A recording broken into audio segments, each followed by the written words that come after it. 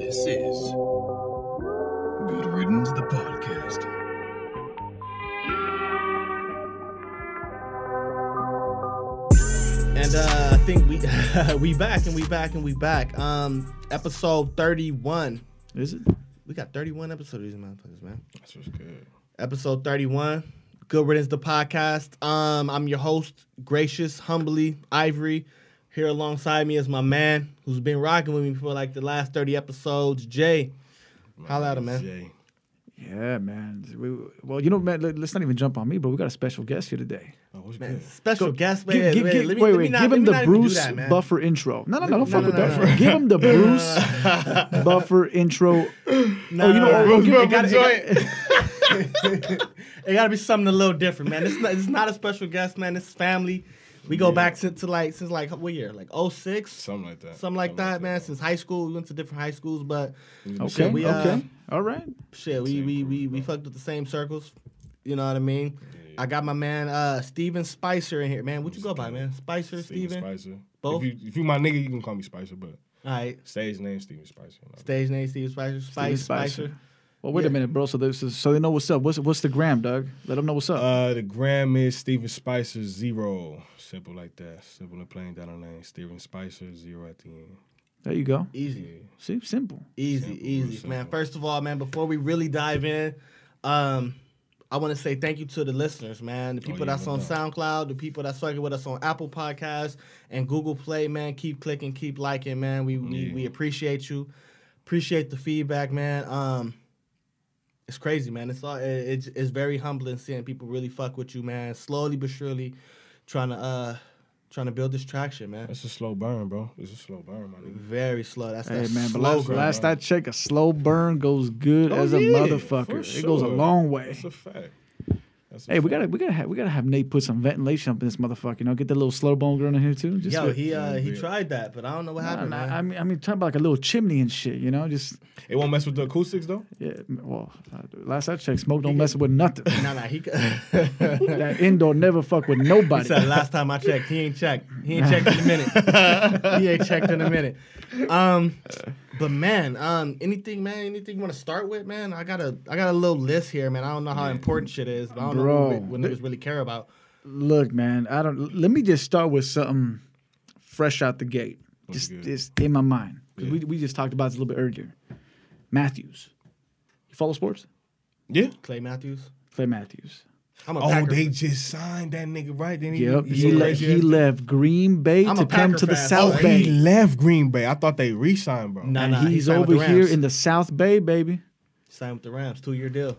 Nigga, what? That's crazy. You see that? You see? Crazy. You see that? Do you feel it? That's Bro, excitement. we right there. just signed the safety, bro. The Rams? Yeah, bro. They signed The nigga from the Chargers that he went to the Chargers, but he was with Baltimore like the last year. You know what I'm talking about? I forget, bro. Eric Weddle. Eric Weddle. Weddle. The beard. The beard's Man, weird. I fucking hate the Rams, man. What the fuck? Why did? Whoa! Wait! Let's rewind I'm it. gonna call a spade a spade. That's The reason why I hate the I'm- Rams hit is me. why Stephen A. Smith hate the Cowboys.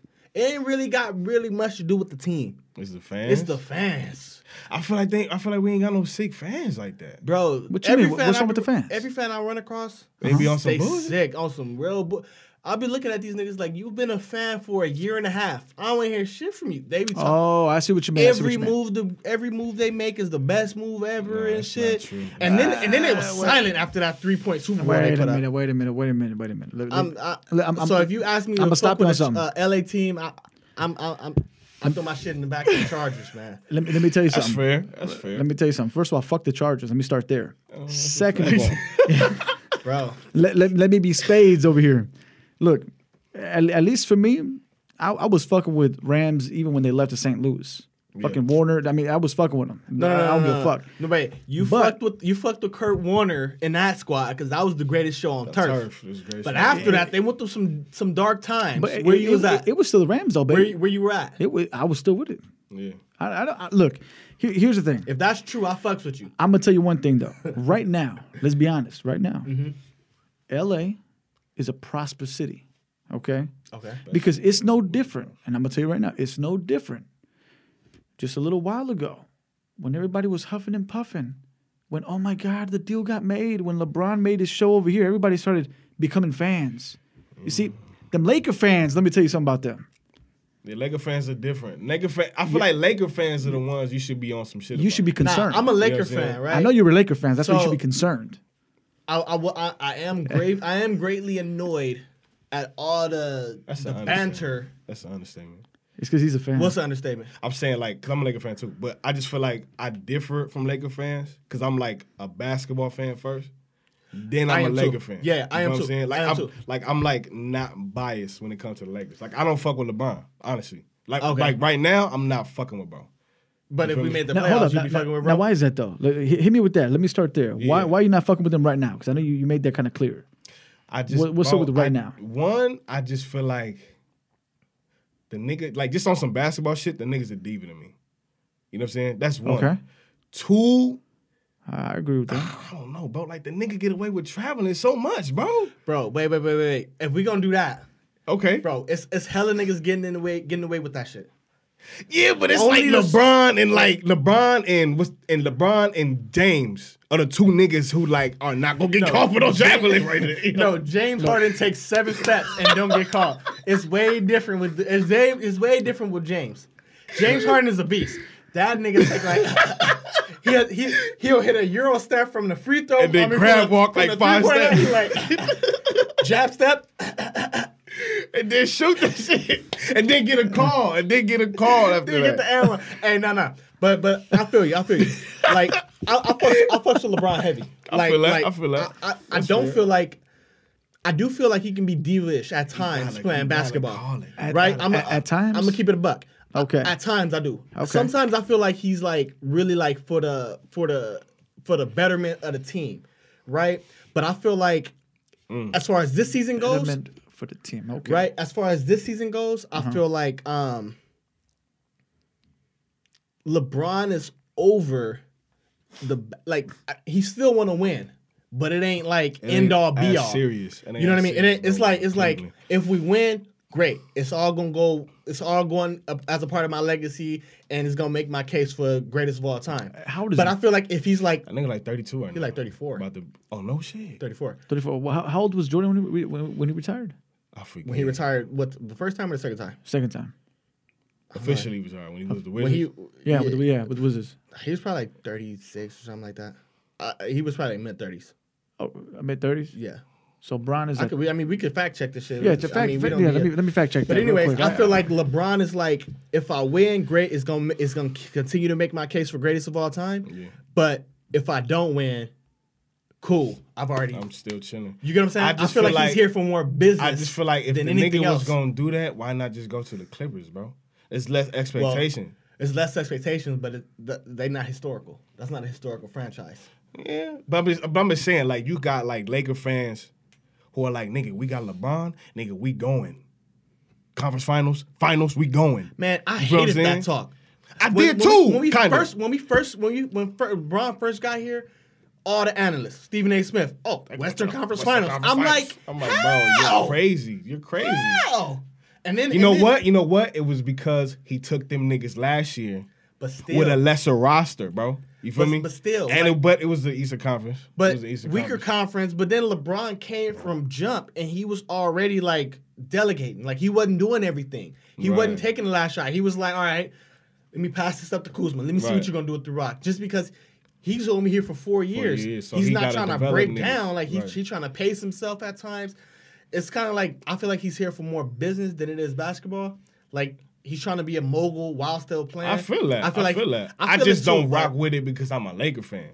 It's like, nigga, I feel that, but if you're not gonna give it 100, you just need to get the fuck up out of here and go next door. And I feel like Magic.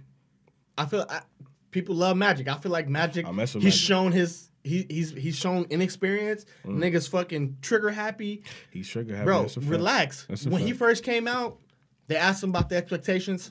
He should have left it at that one press conference when he said, "Give me 2 summers."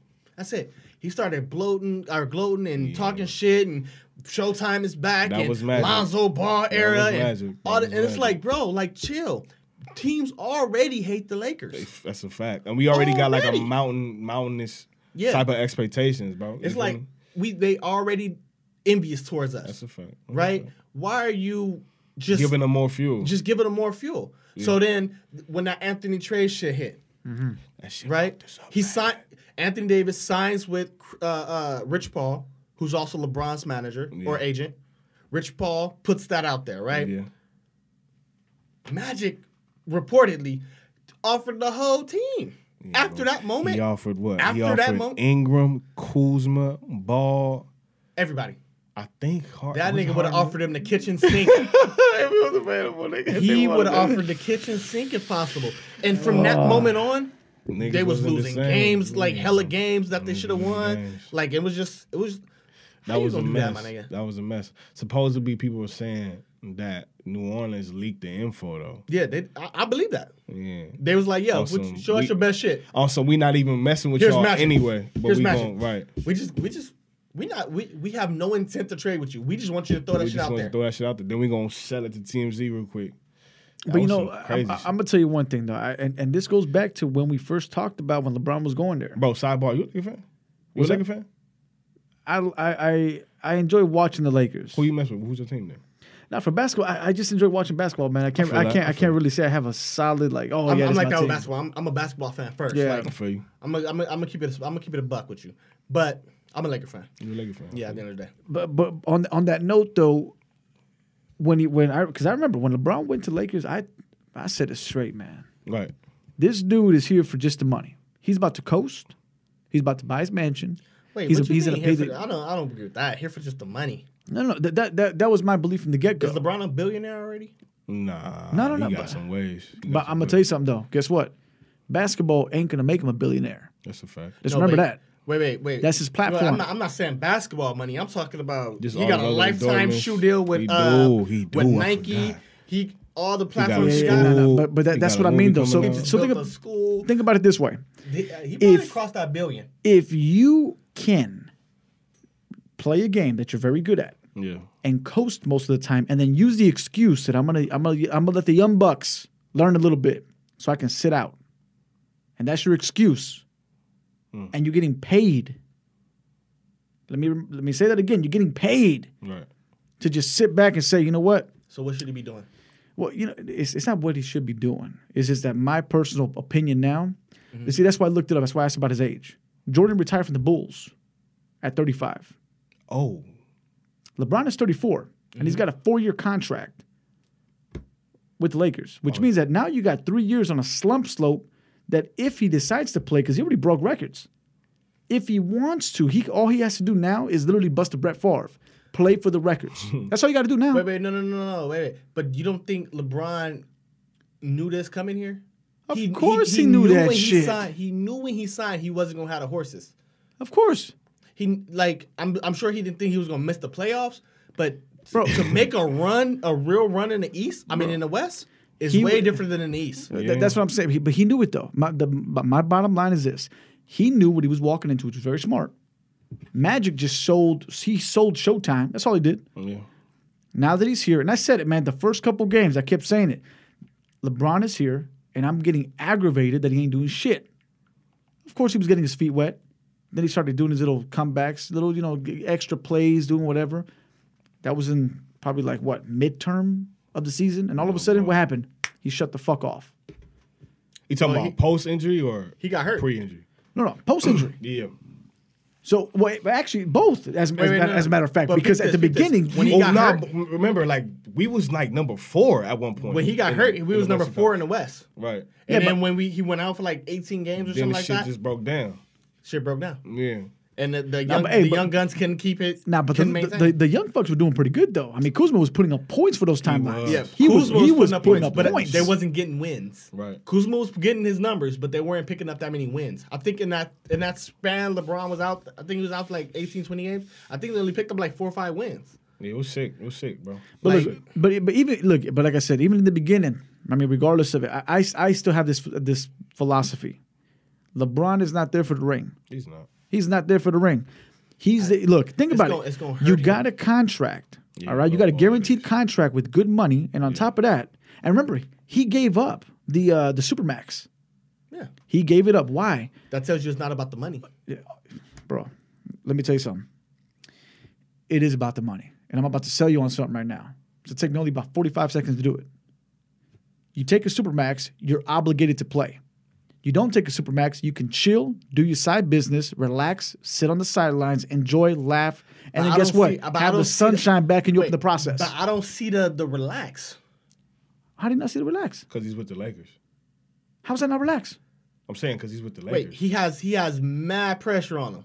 For what? Every dribble this man got the ball is getting compared to Mike. Everything he do is gonna get compared. Bro, this was happening when it was at Cleveland. Not like what difference does it make? Wait, not like it is in LA. Expectations is different in LA. Yeah, The only expectation he has is Golden State. That's it. Wait, you been in Staples Center? You see all those banners? You see those retired jerseys? Bro. Hey, bro, keep it a buck. When he passed Jordan, I heard niggas was like, kind of like not trying to clap because they was upset about now. You know what I'm saying? That he was losing all them games. Yeah. It's because it was mixed emotion. Yeah. It's like, okay, like you're down 20, what is that, 30, 40 points? Yeah, it was insane. But you just, you surpassed Jordan. So it's just like, okay, wait, do we clap for you or and I remember that game. The do I pull your ass off the stage? What the fuck's happening here? Nuggets was whacking it was them. waxing, bro. It was Bro. whacked out there, bro. All I gotta say, And that's why I'm like I'm like tight. You know what I'm saying? Because like I understand it from like a business standpoint, but like just purely as a basketball fan, but more importantly as a Laker fan, I'm like, bro, you like why didn't you just go next door if you was gonna be on some bullshit? Look, I honestly would have preferred him at the Clippers. I would have. I swear to you when do I what say you this. want to do with the Clippers, bro. You can do everything you just said and more. Chill out, bro. If you want to chill out, go ahead. The only problem was that part. the only problem is that the Clippers didn't have the payout to get him over. And either way, either way though. Let's remember though, he's a businessman. We can't forget that part. Who, Bron? Bron, you have to be in a team that exposes you 24/7 while you're conducting business. Yeah. What better place to do it than L.A.? And specifically with the Lakers. Specifically with the Lakers, Bro, yeah. if they come out next year and they start winning games and they start like putting together like real runs, I feel like everything you saying is gonna be out the window. Here's a kicker though. It makes sense right now what you're saying. Yeah. But it's not gonna stand that long. Here's a kicker though. That'll be true, more true if we like actually get another free agent, which I don't think niggas want to play with LeBron right now. Honestly. Because you remember when niggas didn't want to play with Kobe. Yeah. You remember we couldn't pay people to come play with us, bro. Wait, it's because Kobe was different though. It wasn't like people didn't want to play with Kobe. Black Mamba. People didn't want to play with Kobe for way different reasons than people don't want to play with LeBron. People didn't want to play with Kobe is because Kobe he just about kicked niggas out the league. It was a straight himself. Dog. It was a straight dog. But that's what I'm saying. Andrew Bynum, I feel like Kobe kicked that nigga out the league himself. Nah, he did that shit to him. Nah, Andrew Bynum did that to himself, bro. Andrew Bynum show up after the offseason, out of shape. Kobe looking at this nigga like, what? Bro, Kobe was a confrontational ass nigga. And that's my point. That's why niggas didn't want to play with him. You know what I'm saying? Because you remember after Paul left, it was quiet for a minute. It was quiet. Like, we about to get. Then remember when we did that bullshit, Dwight Howard, Steve Nash? I'm like, that nigga Nash is about to be crippled in like 5 seconds.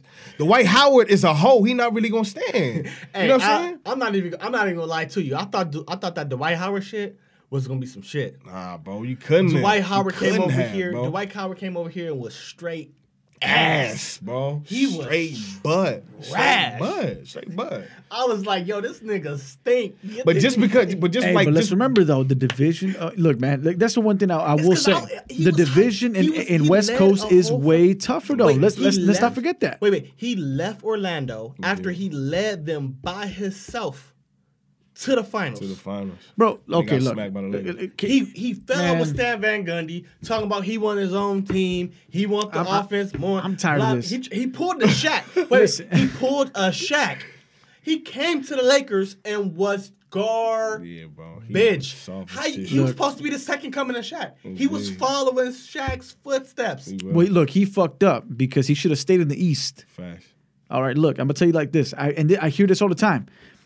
It's always a player carries motherfuckers in the East, but when they step into the West, they just different. All of a sudden, what happened to the carry? You carry the whole team, and you can't even play with the team. Fuck's wrong with you? It was just a year ago. Just literally a year ago. A year ago. You see, LeBron just carried Cleveland. for so long. And see and this is where I think the optics kind of gets fucked up. LeBron is a talent, and I'm not going to take that away from him. He is by far one of the GOATs in the business. Mm-hmm. But he has to be, yeah. I will tell you one thing though. It is extremely hard to judge his game. If you were to basically put LeBron in the beginning, in the West, would he have been as good? That's why I give Kobe so much credit as a player. Because Kobe in the West, get the fuck out of here. Wait. If he would have started from the very beginning in the West, I think he would have still. For sure, it just would have been slow. It just would have been. It would have been a slow grind. I don't think he would have went to 9 straight trips and all that shit. But I think he would have. Sure, he probably would still got a couple chips. But here's the thing, though. But you think about it. But we wouldn't be calling Bron a GOAT. I can guarantee you that. If he would have been in the West Coast to start, that's an argument that I'll stand by. If you would have started in the West. You would not be having the conversation about LeBron being a GOAT today. I don't agree, but I feel you. I just think it would have been like it would have took about like a longer time. Well, that's my point though. But listen, the reason why we don't put a lot of people in the GOAT category is because man, this dude's been in the league for this long. He barely achieved this. I feel you. But we call people GOATs because they've achieved so much. See, that's why the whole conversation with MJ, they're talking LeBron is doing so much more than MJ. Right. And now the age category is kicking in. Right? So let's not remember. I mean, let's kind of catch fact. That's why I wanted to double check that. So with Wizards, MJ retired at the age of 40. You know how many points per game he was scoring with the Wizards? I think it was like 20? Like he was in the 20s, right? No. He actually he holds a record at the age of about 46 points, I think, in the game. Oh, like on that. No, he was still hot. Bro, all I know. But again, is like what division were the Wizards in? All right, in the East.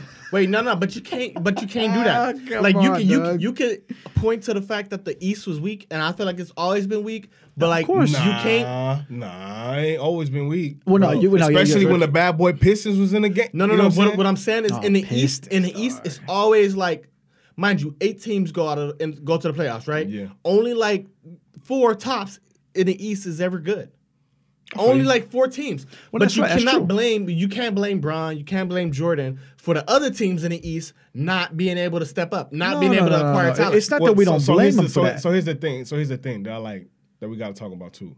The East was a little bit different back then. Like I said, you had the bad boy Pistons, bro. You had New York with Pat Ewing and them.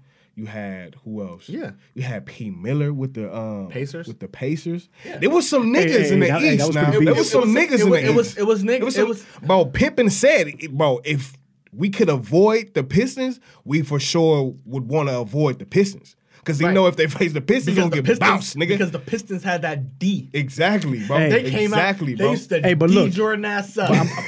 They put straps on. But let's not forget though. And we had this conversation not too long ago, man. And I stick by this. It wasn't until the wisest decision that was made by the Bulls.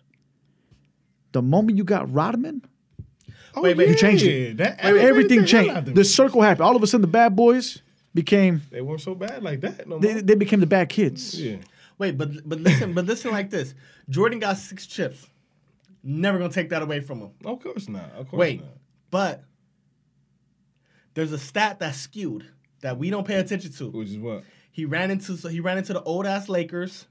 Like there was like 3 or 4 expansion teams happening in the East when he was in his run. Like you had the Grizzlies that came into play. You had the Magic that popped up out of nowhere. So he had it a little easy. He ran into the Jazz. They just didn't have that clutch. That clutch. Look, to go to your point though, because I know where you're going with this. This is why. Mm-hmm. If you're talking about the game of basketball, the person who changed the game, the one who made you believe that there could be more to the game, was MJ. That's why he's a GOAT. It's not his stats, because it's a damn sure. I can tell you right now, if I have to sit back and I have to choose a player, if I literally like analyze everything and I sit down and I say, you know what, I'm going to choose a player that I believe is one of the best of all time because he went against the best, went through a whole lot of shit, and was just aggressive at the damn game. I got to step back and I got to look at Kobe. You can't look at nobody. I can't think of anybody else right now. I wasn't there for sure. MJ 1 and Kobe 1B or 1A? No, I believe it or not, I would actually say in my opinion. I would let the Jordan believers say Jordan is the GOAT. I won't overcome that. Argue just because I wasn't there to see Jordan, so I don't know impact. Like I don't know. Well, no, but that's why. That's why I go Kobe. I go AI. What is that? What's that term you said? Like what's good? No. When a player revolutionizes a game, what is that called? Impact. A millennium player? Generational player? Generational player. Okay. Yeah. So MJ's a generational player. All right. But if you sit back, and I kid you not, man, and I've thought this over and over and over again, and I come to the same conclusion now. I used to have a different opinion before, but now I just sit back and I'm just saying, you know what? Let's look at it for basketball. Period. Bro, if you giving me $1,000 to put a bet on a 1-on-1, Kobe in his prime against MJ in his prime, I'm taking Kobe. You make me, you put, and even right now, dog, this may sound crazy, and I'm going to get a lot of people talking shit, but hey, fuck it. Kobe in his prime and Bron in his prime. You taking Kobe? Kobe will still take him. Oh, yeah, for sure. I still call that. For sure. Because, like, you got to remember, LeBron never really had that clutch or that killer instinct. Bro had to go to Miami to develop it. And who taught him that? Exactly. Just crazy shit. A killer. Exactly. Yep, that's right. A killer taught him. He learned that from D-Wade, bro. All I know. That was a beast. We've been talking like half an hour in. What we talked about was fucking Bron. You mentioned generational player. Let's just segue a little bit to the next generational player. AI? What's up? Zion. Oh, okay. You going there with it. Okay. You been keeping up a little? You been keeping up? Generational player? I mean, Zion's generational. That's pretty big. Zion is generational. I agree. When LeBron was this age, LeBron was skinny. Zion is I'm not feeling that too much. Well, like, so when I look at Zion, I think about immediately one person. I think about Chuck. Like, I think about the way, like, bro was like big. He was like a big dude. Natural athlete. And like, he was big, but he, like, Chuck coming down the lane, he'll slam on your ass. But he fat. A little bit. You know what I'm saying? He a little bit on the chunky side. Zion is fucking big, Yeah, but I'm saying he's unstoppable. Yeah, but I'm saying, like, as far as some of these NCAA games. For sure. As far as like play style. Jumps off the screen. As far as play style, niggas compare him to LeBron, but I think they're like sensationalized because, like, Zion is just like a force. Like, if he gets a rebound, you're not gonna want to get the rebound over, bro. You know what I'm saying? Go ahead, grab the rebound, bro. Grab that bitch. I don't want that shit. Nah, you can have it. Take that shit. Open up that path, motherfucker. Bro, let us get the next round. But open that shit. Hopefully he misses. But Zion is like, bro. Like, people keep likening him to like LeBron. But he's like Blake, though. He'll jump out the gym. Like, because he's 6'7", and he's like 270, bro. Hey, you know what? He's underrated, dog. Blake for sure. He's underrated. Sure. Yeah, because that was a low-key beast, dog. Because he went to the Pistons. Wait, no. I agree with you now. But me personally, I had the jury out on bro for a minute. When he was like... I mean, because it took time for him to develop a J. Bro, but he been in the league since 2009. I feel you. But like me, like what did we just say? The longer it takes somebody, we don't put in the GOAT category. Wait, but listen. That's true. Point proven. I always compare dudes to the dudes he got drafted with. What they doing? I look at Russell Westbrook, bro. Russell Westbrook just been killing the whole time. Yeah. He went through that whole KD shit, got stabbed in the back there, still was killing. Like you think about the 2009 draft. He's a great player. I disagree with that stab in the back shit, but I feel you though. A little bit. I feel you though. That's a whole. I don't know, man. That's a whole 30 minutes. That's a whole 30 minutes. I think he got stabbed in the back. I smell you. I think KD was pussy. Still think he pussy. He great athlete. I don't fuck with KD. Now, would you have said that had he gone to another team? No. Oh, interesting. What about you? I just don't like that. The Golden State, you was up 3-1. Golden State Warriors just slit your fucking throat. And a month later, you sign with them? I feel it. And you announced the decision right on 4th of July, like we just gonna forget, like we just gonna brush it off. Man, fuck that.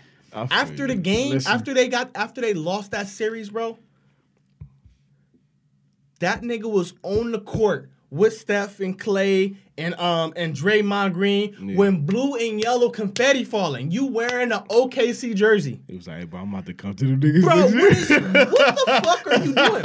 And I can only imagine, Russ probably on the freeway on the way to the house. Like, he didn't even take a shower at the stadium or nothing. He just grabbed his shit. I'm out of here. What the fuck is you doing with is confetti falling on your head, stupid? Listen. Come on, my nigga. Let me remind you of what I said before. Think you didn't even let my nigga Russell Westbrook know you was doing it. That's what makes it funny. That's what makes it funny. Find out from ESPN. Stephen A. Smith had to tell him. That's what makes it funny. Come on, my nigga. That's what makes it funny. When LeBron left, it was a great business decision. When LeBron left Miami, he took Wade, he took Bosh, a couple other teammates out to dinner. He treated them. He's like, yo, this is gonna be my move.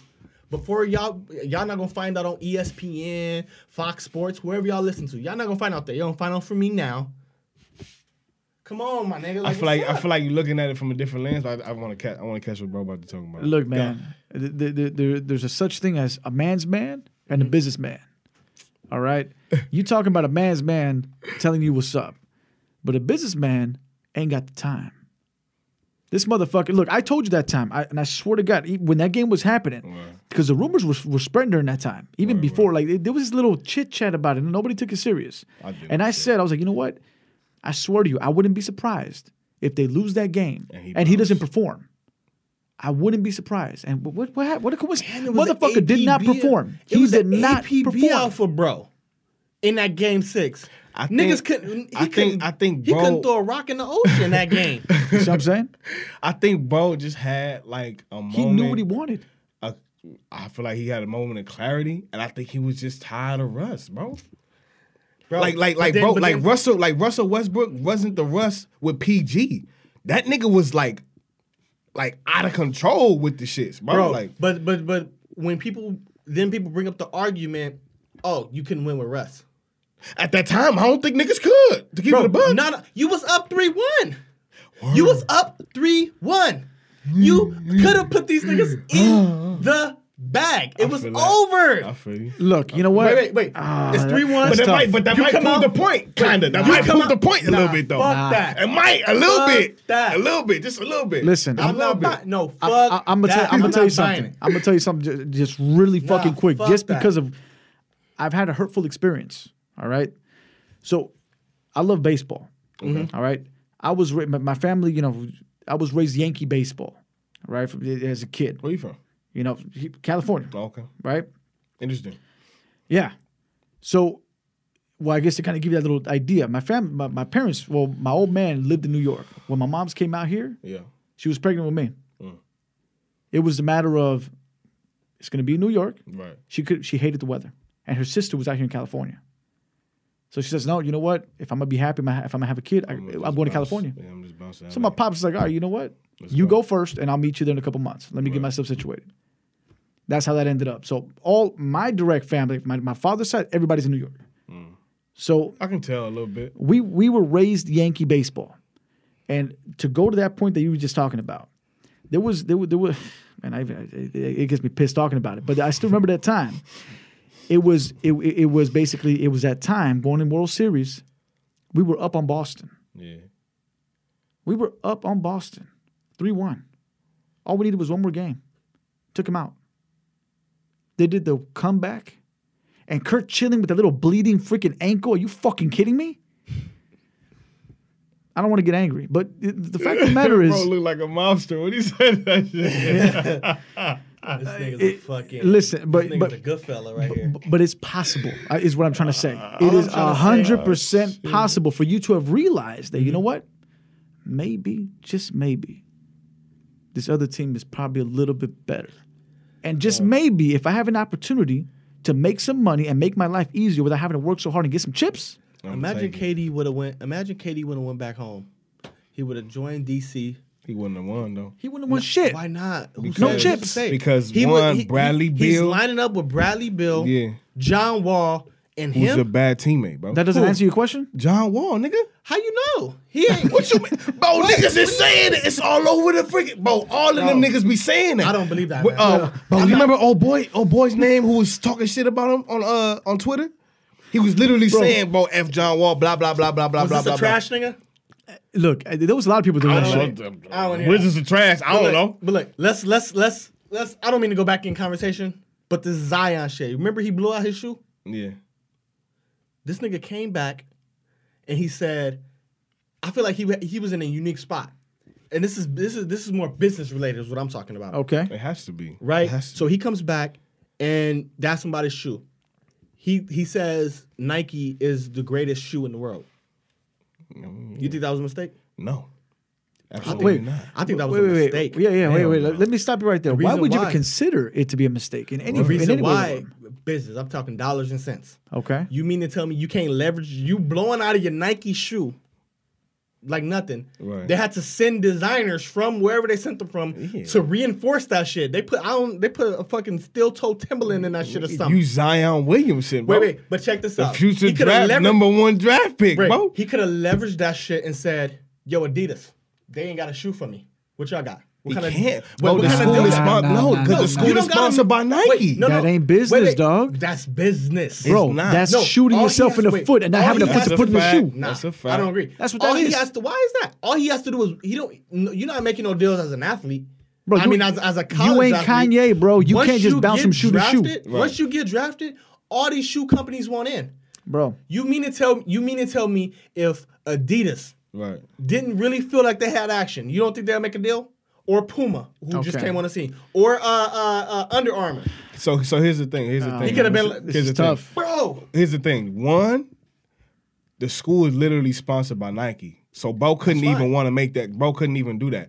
2, he did not have. All I'm saying is he didn't have to say Nike is the greatest shoe company or whatever he said in the world. He could have let that shit go. No. He grew up with Nike being gods, bro. He grew up wanting Nikes, bro. It's dollars, bro. It's dollars. I'm not saying you're not going to eventually sign a deal with Nike. Right. You could leverage that shit and be like, oh shit, well Adidas offered me the same thing. I don't know. Not while in college. Not while in college. Not while in college. No. That's what I'm saying. That's what I'm saying. Once he's drafted, then you make a deal. Yeah. I'm saying once he's drafted, he can double back and be like, nah, Nike is trash. But while he's with Duke. That would have been stupid. That would have been crazy. No. Ain't no double back. Look, listen. You said Nike's the best decision. in the world. No, listen. Ain't no double back. The business decision is perfect. Look, Under Armour not coming nowhere. I'm going to tell you why though. Look, let's look at facts. I would have stayed. Who the fuck remembers the first Kobe's by Adidas? Everybody. Okay. Everybody. Wait. Okay. But before you those space boots. I know. Before you go any further. Let's acknowledge how far Adidas has come. Yeah, them niggas is kidding. Especially the running game. They changed the landscape of like footwear forever, bro. Adidas is came a long way. They here already. What you mean? They already on. If I may rebuttal, go ahead. In one simple way. Yeah. Nobody knew Adidas for some good shit until crazy Kanye came up and started getting those boosts going. Actually, no. Yes and no. Adidas is a German company. Because it was a good damn shoe. Because I've always loved Adidas. Don't get me wrong. True. I've always loved Adidas personally.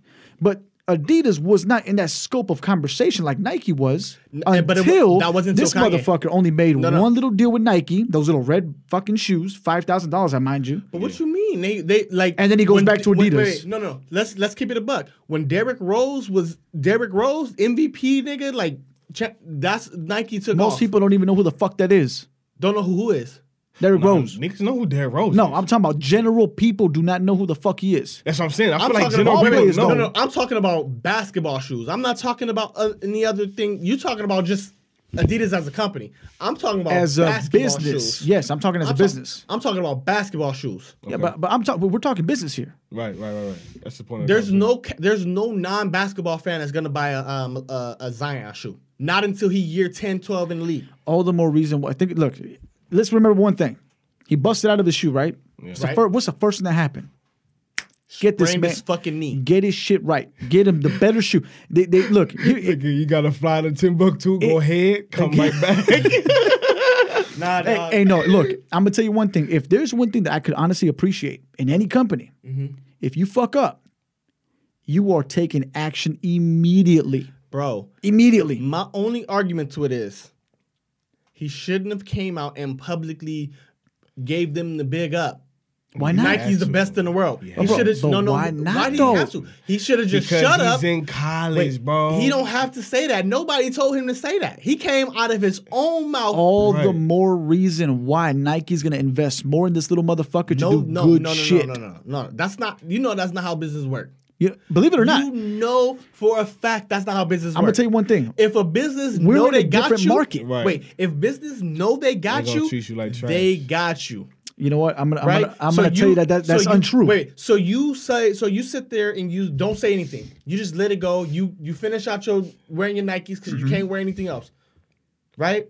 You get drafted, bro. Teams or not teams, but companies are coming with the contract, with the dough ready for you to sign. Yeah.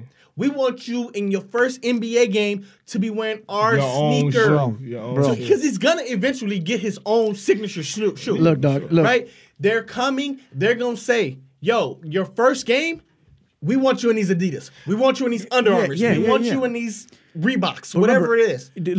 Look how sweet this on. would be. No, let me paint a picture for you. Let's look at this real quick. Just 1 second, right? He already said it. Nike's the best in the world. That's fine. Everybody's so now let's just say, let's be hypothetical. Let's say Nike does treat him like shit. Let's say Nike says, you know what, we got this motherfucker. Let's give him half-ass shit. Let's treat him like shit. He hits a draft. He gets it going. And all of a sudden, because guess what? That little comment ain't going to stop Under Armour or Adidas from coming to him. Bro, yes. No, so wait a minute. So I'm going to paint you this picture. Can you imagine he made the statement, Nike's the best in the world, and his first fucking game, he comes out with some Adidas. Bro, that's not gonna happen. Do you realize how? Bro, Do you it's realize pledge- how wait, fucking crazy It's that the would be? That was the pledge of allegiance. You've already told Nike they ain't gave you $1 yet. You've already signified to Nike that Bro, if they I'm a are business- the lead dog. Bro, if I'm a business, just because you made that comment, I'm gonna pay you more fucking money to get you on my side. Because the moment that you're wearing the shoe that I'm giving you, Everything that you say shit that is- you Wait, no, said, no, wait, no, but Trash. Nike knows now. Trash. Nike knows. No, wait. Adidas comes to you and they make you an offer. Nike ain't got to budge because Nike already knows you've already pledged your allegiance. it don't matter. Come on, bro. It's business, bro. Chris Tucker said it best. Money talks, motherfucker. Don't play with this. No, You can't. Bro, he already showed his affinity It for don't Nike. matter. Yeah. He's already said, "I fuck with Nike. They're the best It in the don't world." First matter. of all, I don't think Adidas and Under Armour and Reebok and whoever want to offer you a shoe deal is coming through the door like that. And if they do come, they come in soft just to test the water. I'm talking about really have suitors lined up at the table like, here's the contract. With a pen in hand, ready for you to sign. wait a minute, let me ask you- I'm not talking about people coming to test the water to see what Wait. you're See thinking. what you want. Give You me bust out of your give me shoe. one player though You spread. Wait, who had a shoe mind on you, game day. Wait, mind you, it hasn't happened. That's what I'm saying. So what? So- what makes this? What, so what I'm what saying makes is- this Makes it different? Wait, so what I'm saying is he can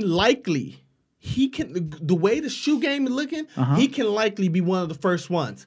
He can likely in that time when he's I not see where in your college. argument's going wait, now. That's in why the- there's a fucking what is that flashing mirror? Wait, in business when you don't know, you shut up. That's the golden. In business, you shut up. Yeah, in that's that the time problem. when he's like he's not 17, bro. exactly Bro. in that time when he's not at Duke and he's waiting on the draft and he goes through the draft and before he plays his NBA game, Right. that gray area is the gray area where you sitting there and you listening to Anything your can happen. offers. Yeah, Anything but can I- yeah, happen. but I'm saying- when you but in I'm saying- business, you shut up. But you don't know. But listen, he don't know any better. That's my point. All That's right, my point. Wait. That's my only point. All that shit you said before this, erase all that. That's the argument you should be making. No. Wait, I stick that's to the what I argument said. you should be making. No. I want to hear how he didn't have the right or he didn't know what to say. look, the or any fact- of that. the That's fact the that- argument you should make. The fact that he doesn't know any better doesn't justify the fact that if and when, because again, what you're insinuating is something that hasn't even happened yet with the greats. Bro, if you work at a car dealership and it's a dude there It didn't happen with MJ. and he's standing there and he's telling you how Nah, much I he don't recall loves that. necklace, what? That got a Like, shoe like, deal? like a shoe deal on the spot. It probably was year 2. It took a minute. Yeah, no, it was. I think it was like Wait. wait, 2 or 3 or something like actually, that. no. Was it? Actually, Nah. wait, no. 'Cause remember- he got drafted in 84. His first shoe came out in October of 85. Oh, nigga, the next year. Year 2. He got drafted in 84. It's just, I know he put in some work. I know the band ones came out in 85. Yeah, because I remember seeing him being young as hell. Wait, but with his own, with his own Jordan shoe. was, but it was with With his Nike own at first. sig. It was with Nike at first. Yeah. And then Jordan became his own brand. Yeah. If you go back and you look at his early shoes, they don't have the Jordan symbol on the back. They have a Nike shoe swoosh on the back. Yeah. But I'm saying, yeah. Go. I remember the Fords had the Nike swoosh on the back. MJ is considered a GOAT, right? Mm-hmm. MJ is considered one of the ones that did it right. Yeah. Right.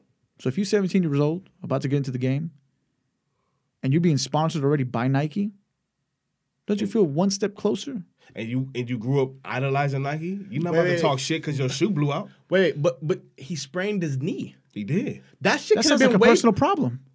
That can cost you millions of dollars. Yeah. If that it was only a grade 1 sprain, right?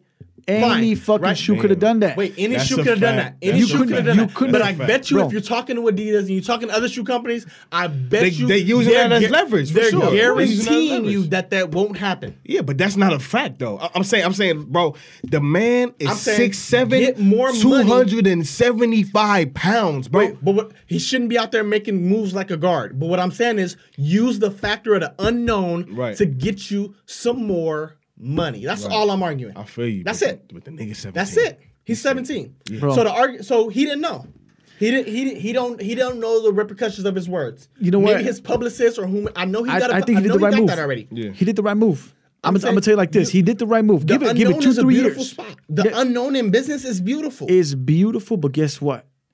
Just remember me when I'm telling you this, man. 2-3 years. And I'll say it like this: you only worth what you can negotiate. And trust me.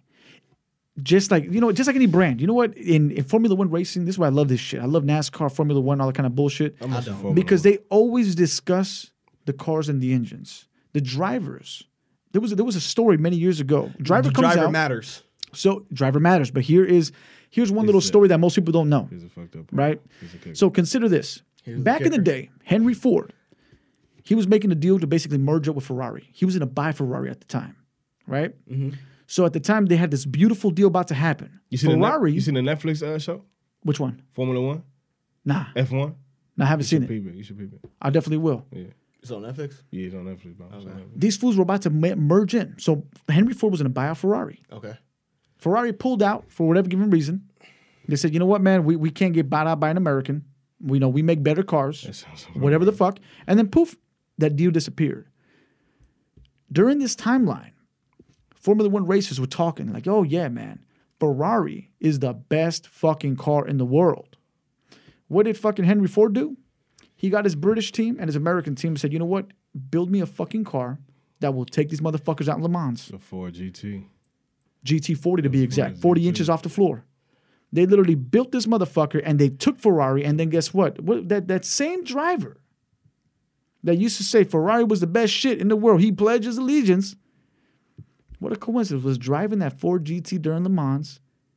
All right. Didn't even have to say anything later. He was driving that Ford GT. And guess what? Till today, this man's branding of Ford GT is so fucking off the charts.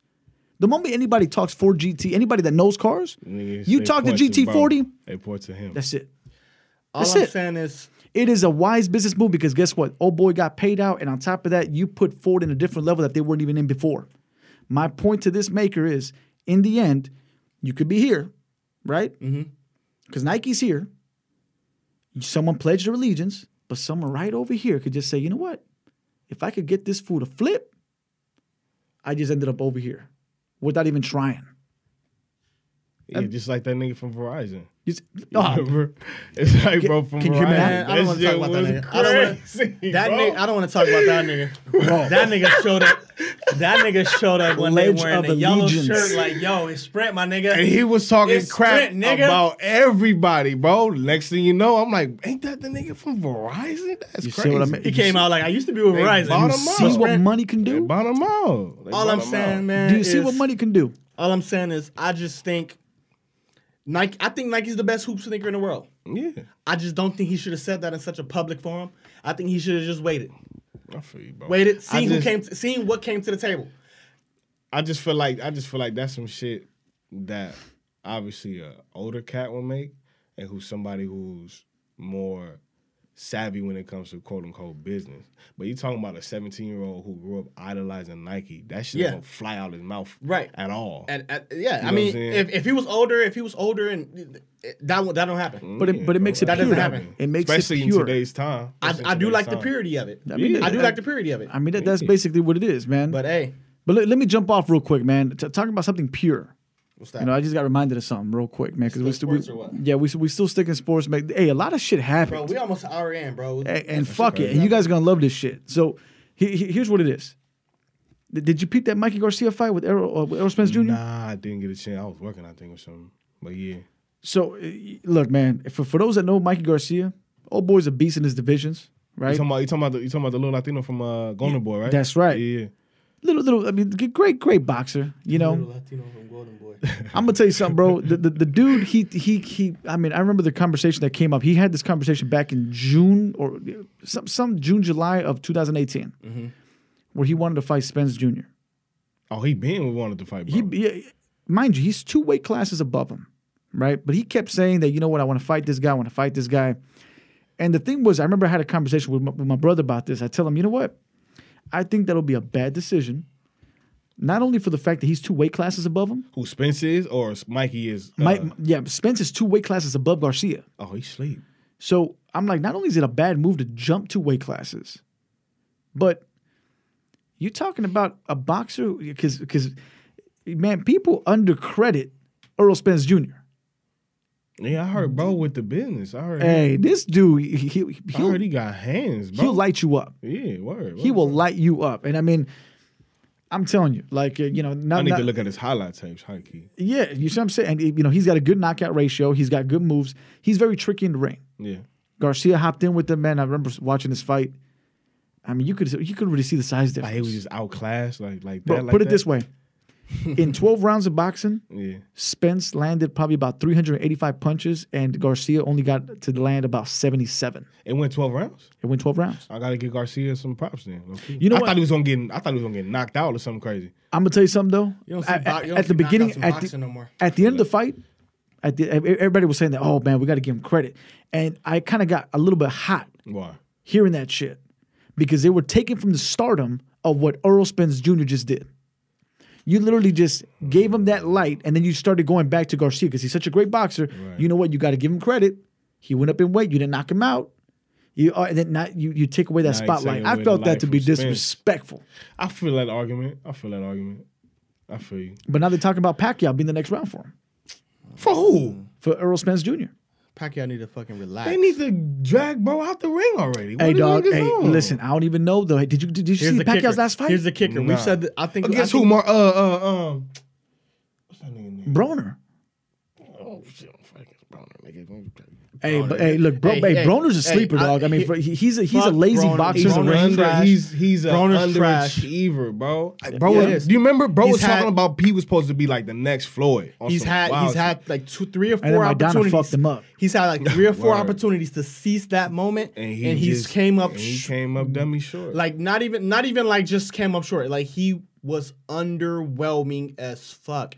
He's lazy. He's like nah. You know what? It was that mentality though, man. He just don't got this. He ran but you know what it was though? He ran into Floyd since too like soon. 2000. I think I've been off the Broner bandwagon since like 14. But listen, bro, I haven't cared about anything he did. He ran into Floyd too soon. If he would have started training with Floyd later on in his career, while he was still winning, and then he would have met up with Floyd, it would have been good for him. I feel like bro should have been with him from Jump Street. Nah, see, it's because that was a problem, and I see that's the problem. Because if you go on his stats, he started idolizing Floyd for that money, for the talent, for what Floyd was able to do. Right. So he tried following a blueprint that Floyd created.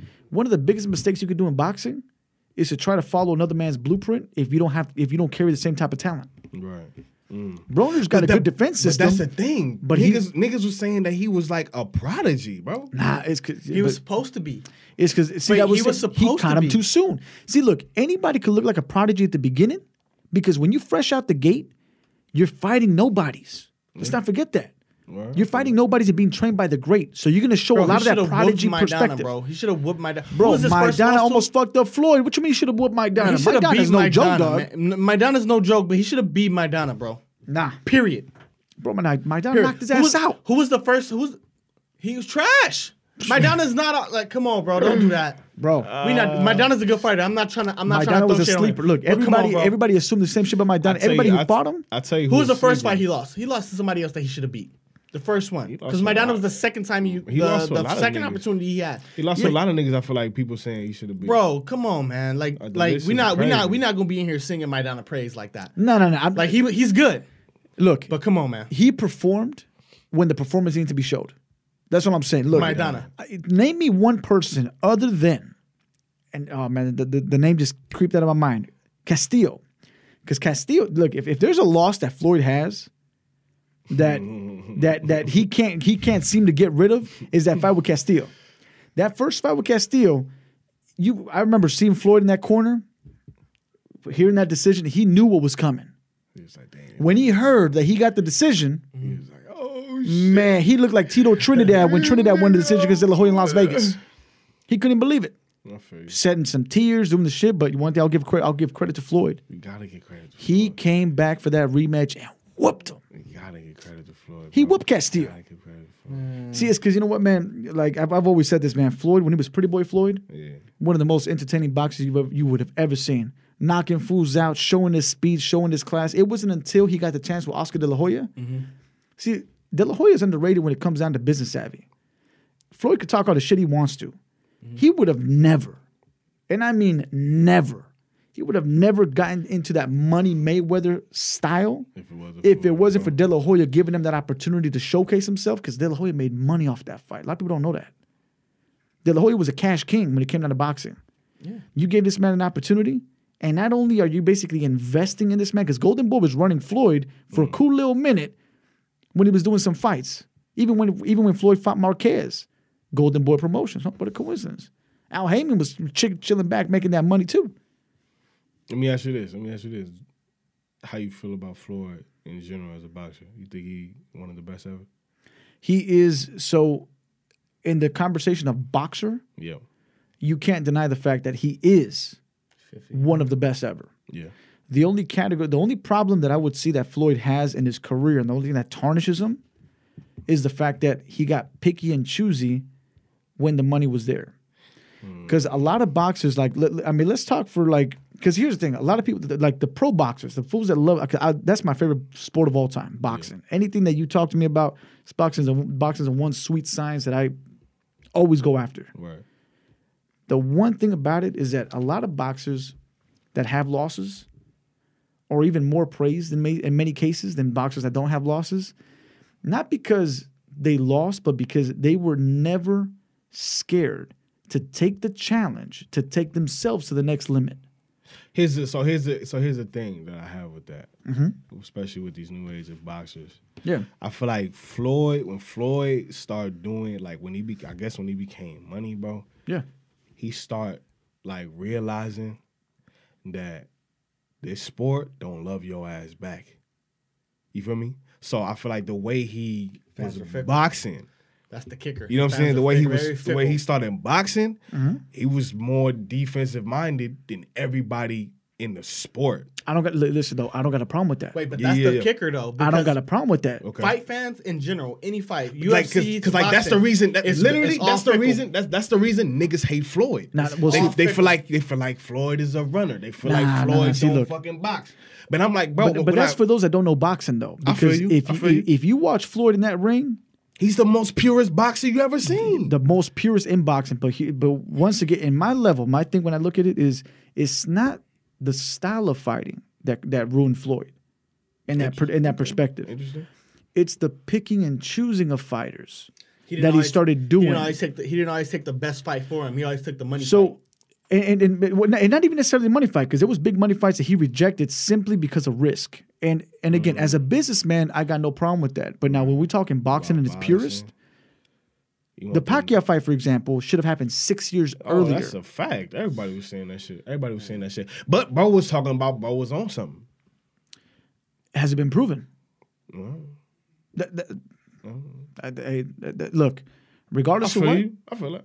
If it can't be proven, then that's it. If that's the excuse you wanted to give, look, man, I found, and again, I love Floyd. Because, I mean, at the end of the day, dude's a fucking great boxer. It was a slow burn for me with Floyd. I started I fuck with Floyd. I know. I just don't fuck with. I loved Floyd at the beginning. Right now, he been on some bullshit. Like the 12-year-old kid he fought. I'm like all that shit. Like, me and this nigga went after that shit. Business, bro. It's all business, fuck bro. business, bro. You see that? Nigga, go be a fucking legend somewhere, bro. Nah, just go chill. Stop. Go give back to the game. Go be a legend. Stop taking fucking secret fight matches. Do you see how fit this fool still is? Though? I don't care. He was kind of flabby too. That's the cold part. He was a little flabby. This fool is still a pure. But look, man, go legend somewhere, bro. If you put him to box someone right now, look, I kid you not. If you put him to box right now, even with one of the best right now in the business, he'll probably look. He'll look fucking great. But I know. I don't have a doubt about that. That's amazing. But here's the flip, though, and this is where I go with it.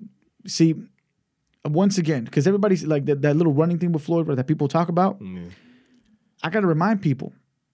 I got to bring him back a little bit while he was still Money Floyd. You remember the Ricky Hatton fight? Negative. I don't. Ricky Hatton was undefeated. Floyd Mayweather, does people forget, was the first one to beat Ricky Hatton. But wait, he didn't just beat him. He knocked him the fuck out. Oh, shit. Oh, but of course, nobody remembers that because Floyd's a runner. And Ricky Hatton is a fucking brawler. Well, most people won't remember that. I understand that, you know. I mean, purists won't, you know. We won't argue that. I more understand that because Floyd garnishes so much fucking hate. Like, Floyd is like one of the most hated individuals in sports, period, bro. I wasn't one of them because he flashy. Yeah, I wasn't one of them. He's too flashy. He don't put on for the. He talk a lot, bro. Talk a lot, but he never really put on for, like, black people. Yeah, I feel you. Look, like people loved him as a fighter, but his politics was trash. Like people wanted to love him so bad, but like. It seemed like Floyd wanted so bad to make himself seem so, like, disconnected from, like places that he came from. Like, Floyd grew up rough. Right, he grew up. You feel Floyd grew up rough. It wasn't all glitz and glamour. And he's like the furthest resemblance of that. And you wouldn't even think he grew up. I feel you. Like, you would not. And wait a minute. So let me get that right. Are you knocking that, or is that a praise, or is that a negative? I think that's a negative. He's saying it's a negative. Why? You're separating yourself. Why is that negative? Because there's people who grew up like you that look up to you, and you don't embody them at all. Do you think that the reason why he didn't embody them is because he wanted to leave everything that was about that life? I think so. So here's the problem. So here's the problem. You can leave it. Like LeBron James. All right, here's the problem. Let's go back to LeBron James. LeBron James grew up rough. Single parent home, middle of Akron, Ohio. Mm-hmm. And he's as famous as he want to be right now, right? Global brand. A motherfucker who don't know nothing about basketball, never seen anything. My daughter, about to be 4 years old, recognizes LeBron James. When he comes on TV, like, she recognizes who that nigga is.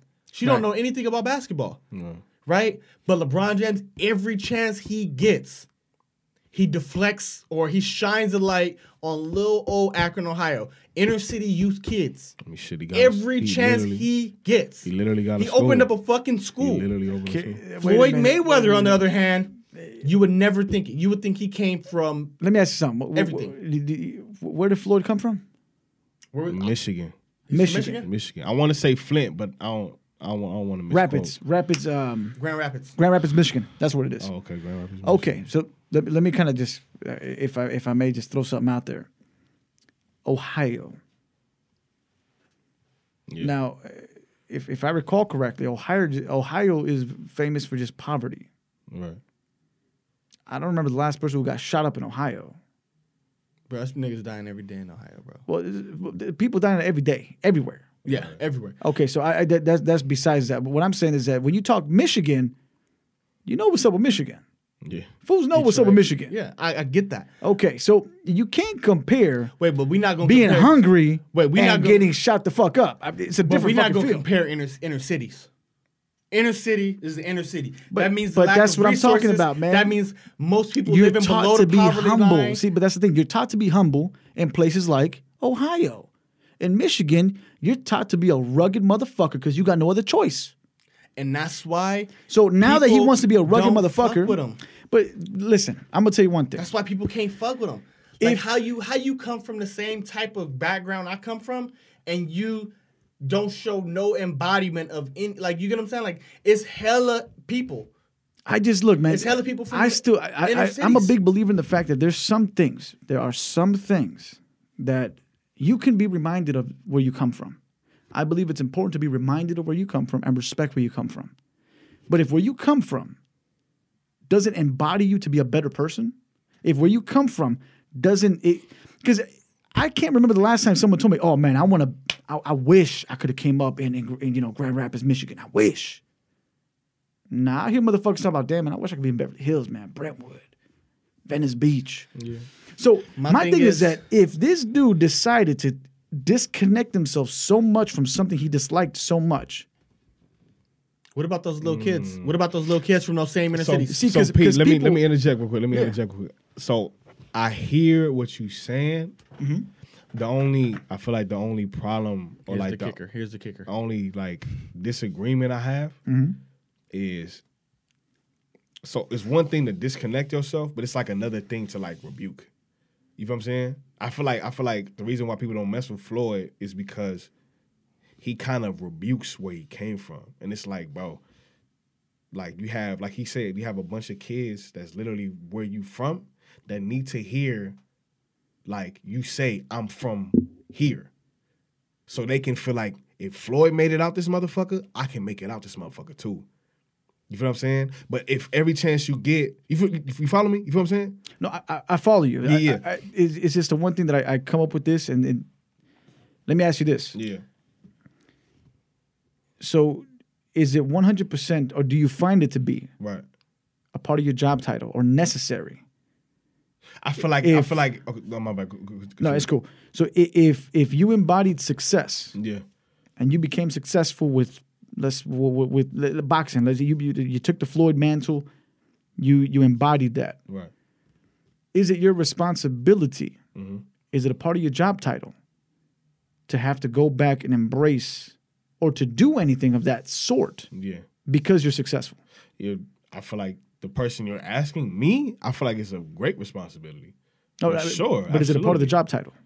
It's not a part of the job title. But it's but I feel like what we're talking about is more so responsibility than let's say like moral responsibility. Right, let's say a job title. It's not like Stephen like Stephen A. Smith. Like take Stephen A. Smith for example. I've learned so many words from this man.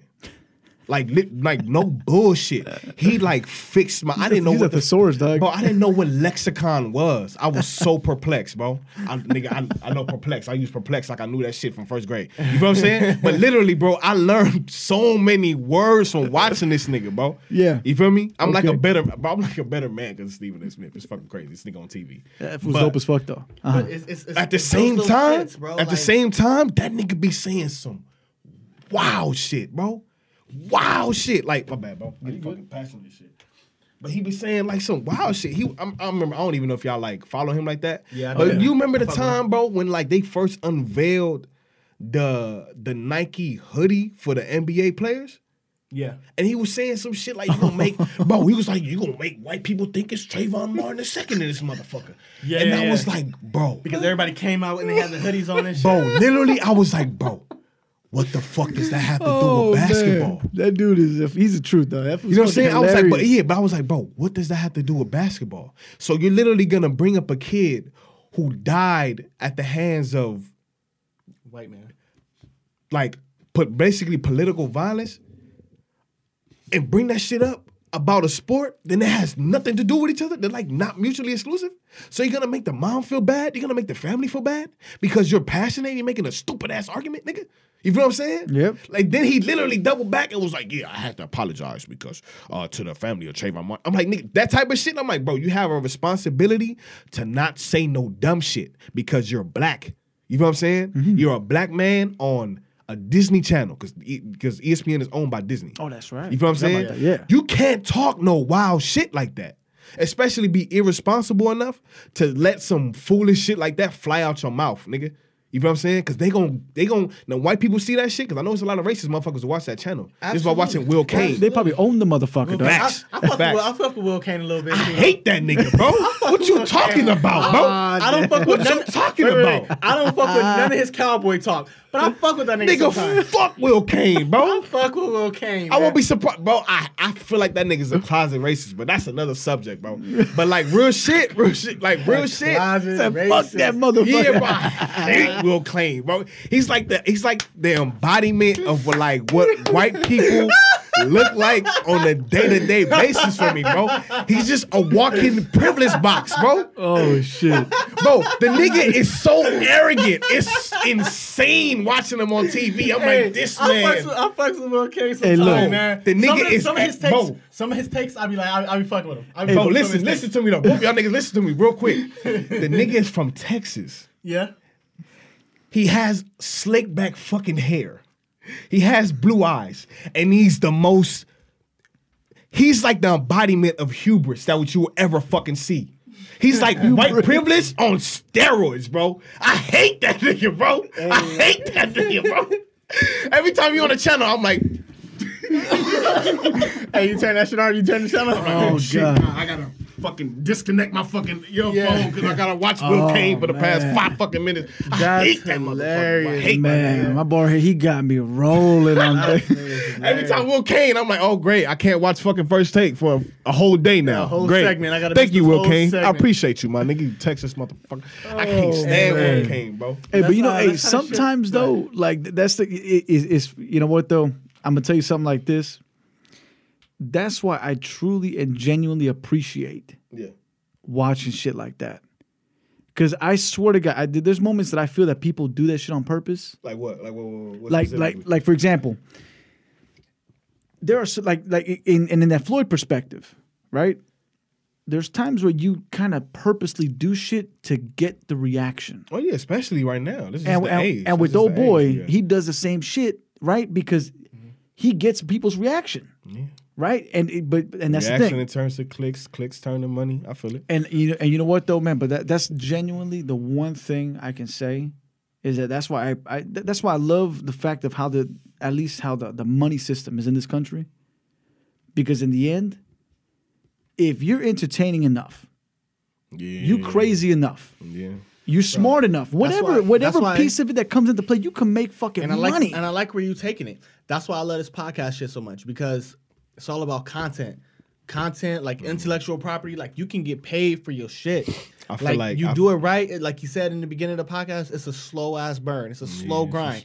But at the same time, it's yours. Yeah, I feel like make it what you want to make it. Yeah, I feel like I don't know, but I just feel like today is just the age for creatives. Like, I mean, y'all probably heard that shit a lot. Yeah, you feel me? But like, I just feel like our parents didn't have this opportunity. Like, bro, you can literally be. I just seen this shit and it fucked me up because I forgot about that shit. You can literally be a homeless man if you know how to fucking sing and that shit just haphazardly happens to go viral, bro.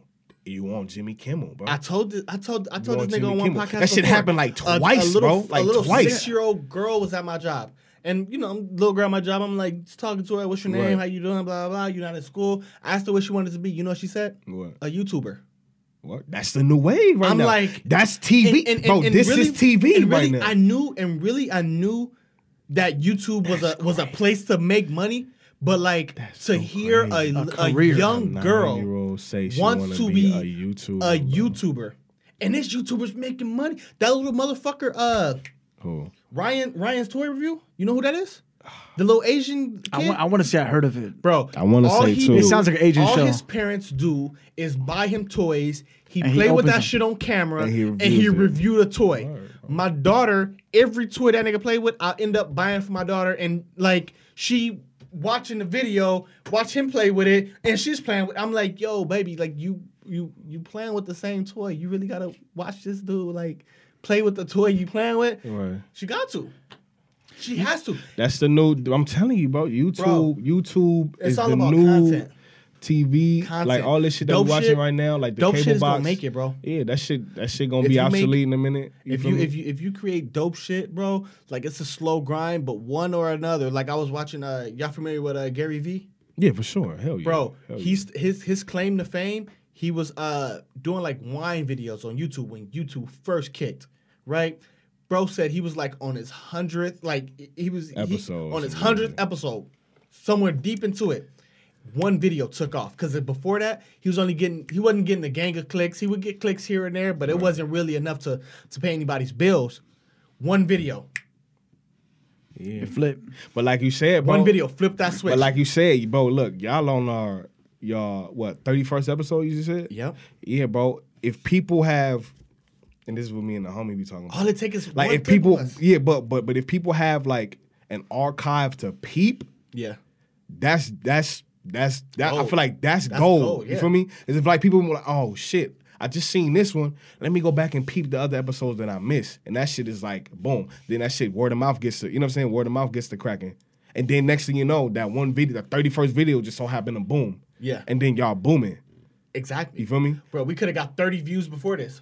30-second podcast, blow up, an audio clip of us talking some shit, people fucking with it, laughing at it, relating to it, whatever it may be. Like, that's why I like our podcast is just so topical, bro. Like, we talk about sports, we talk about real life shit, we talk about business, we talk about dreams and aspirations, kids. Something's got you know what I mean? Like, dope shit is gonna survive. Let me ask you something. And consistent though, you gotta be consistent for sure. It's all about consistency. Yeah, but I want to ask y'all something though, because this is something I've been thinking about a lot, like in the past, like maybe 2 months. It's been clicking on me. Because nowadays we can genuinely say, right? I mean, with factual, backups, there are more opportunities to make money now than there was before. Oh, for sure. Right? You'd be foolish not to believe that shit. 100%. So, is it? I don't know. What do y'all think about this? Would you believe the statement being said that although there's more opportunity now to make money, people are not hungry enough to make it? Yes. If you grab the cats from 30 years ago and you put them into this little era with this opportunity, they would fucking make this opportunity the most they've ever 1,000 times better than what we can. Yeah, you heard that? Yeah, I think because it's funny, bro. The internet is a gift and a curse for real. Because like, I even have like problems with this shit. Like, I need to focus more on using my social media instead of letting social media like use me. Because of this shit, I can probably say.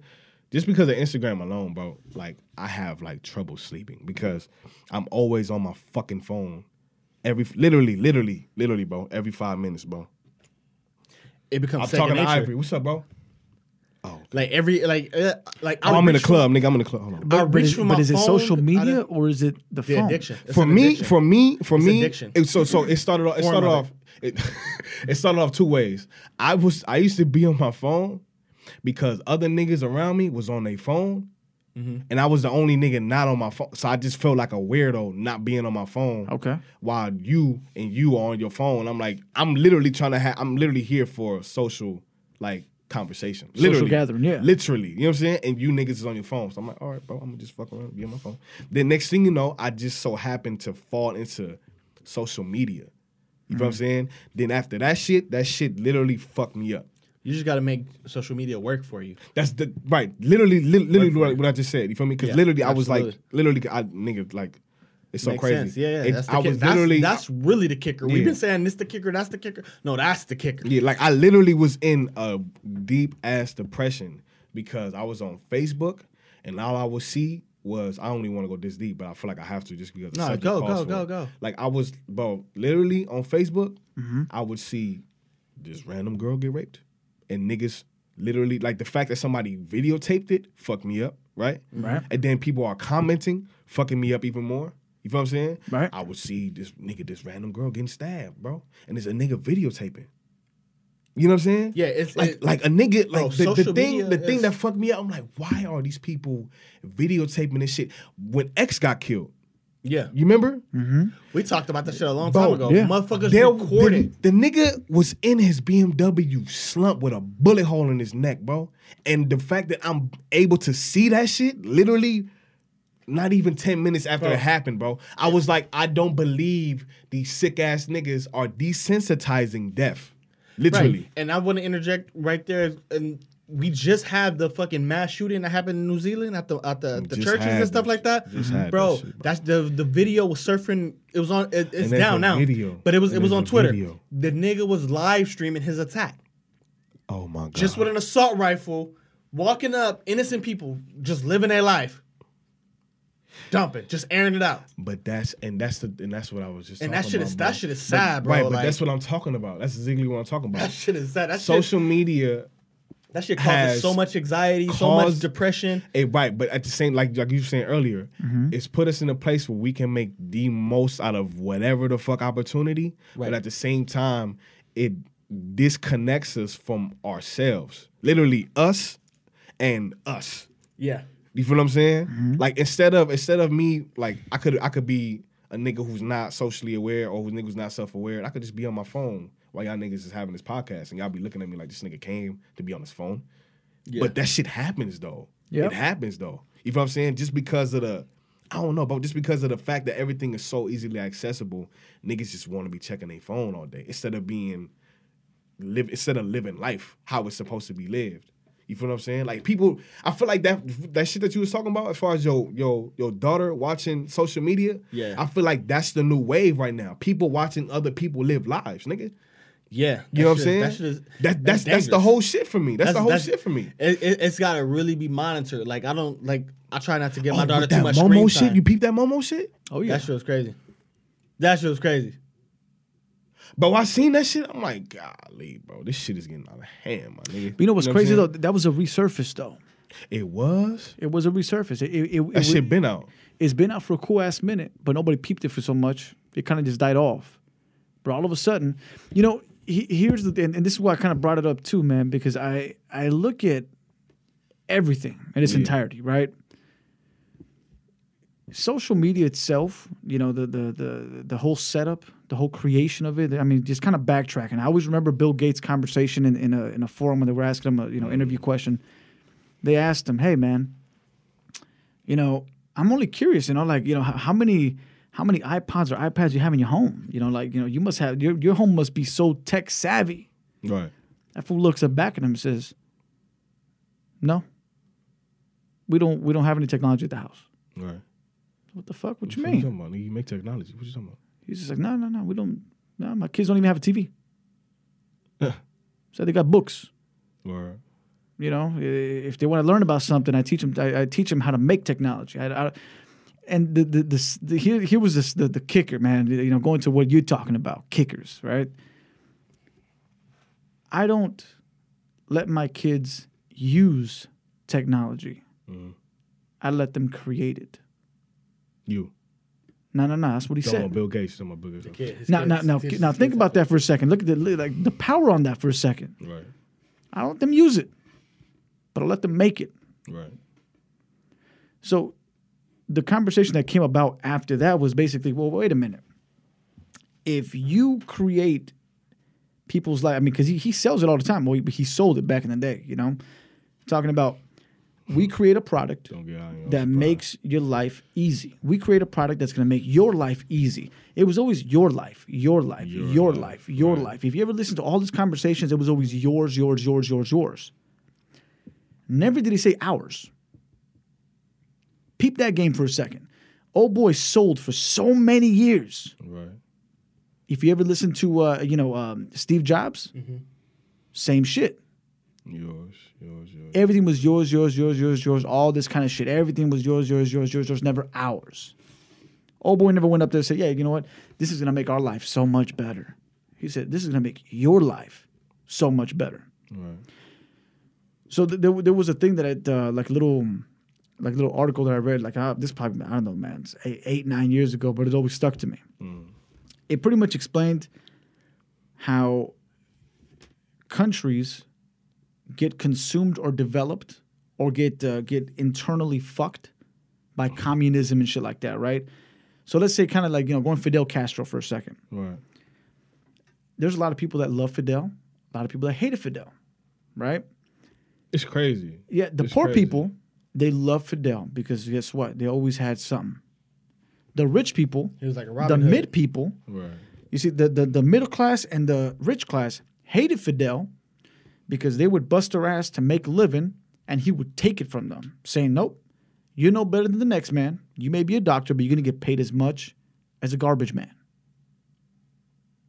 Making your profession useless, right? But how did he sell it?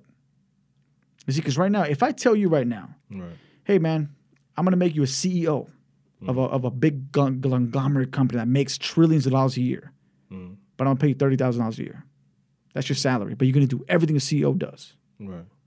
Does that sound enticing to you? Absolutely not. But then if I tell you, hey, man, you know what? I'm going to give you $30,000 a year to scrape the floors for a couple hours a day. Right. To somebody that's, well, fuck, man, a couple hours, I got a lot of time to do a lot of shit. Let me scrape. Off top. You see, right? Right. So how do you sell that? You know, when you think about that, how do you sell it to a country to convince them? Right. You ever listen to these dudes' speeches? It's about your life. It's about what can we do to make your life easier. If I can build transportation for you, if I can guarantee your kids will be fed, if I can guarantee that you're going to have all the stuff. That one. You see, that one. All of a sudden, we start to literally open our own minds naturally because we heard something that we liked. And this is the problem I think that we have with society now. The moment people hear or agree with something or someone, you don't need to have facts behind it no more. Of course not. What? All of a sudden is, oh, I like what he said. I'm with you all the way. And then guess what? You rolled, you went through that little boat, you got to the fucking pinnacle, and next thing you know, that leads you into another wormhole about people selling their personality instead of their politics. Yeah, it goes to that though. I have to, man, that like kind of brought me to a place. So, like, I'm Christian. I believe in God. I believe in Jesus. I believe he died and rose again on the third day. And ironically,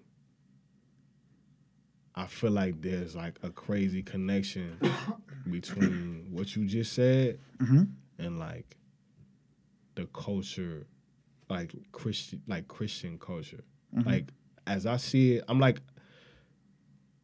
a weird anomaly. I feel like I'm like a part of a specific group of people because like, you know, ever since like I came out of the whole depression thing, like that shit was like around the time Trump got elected.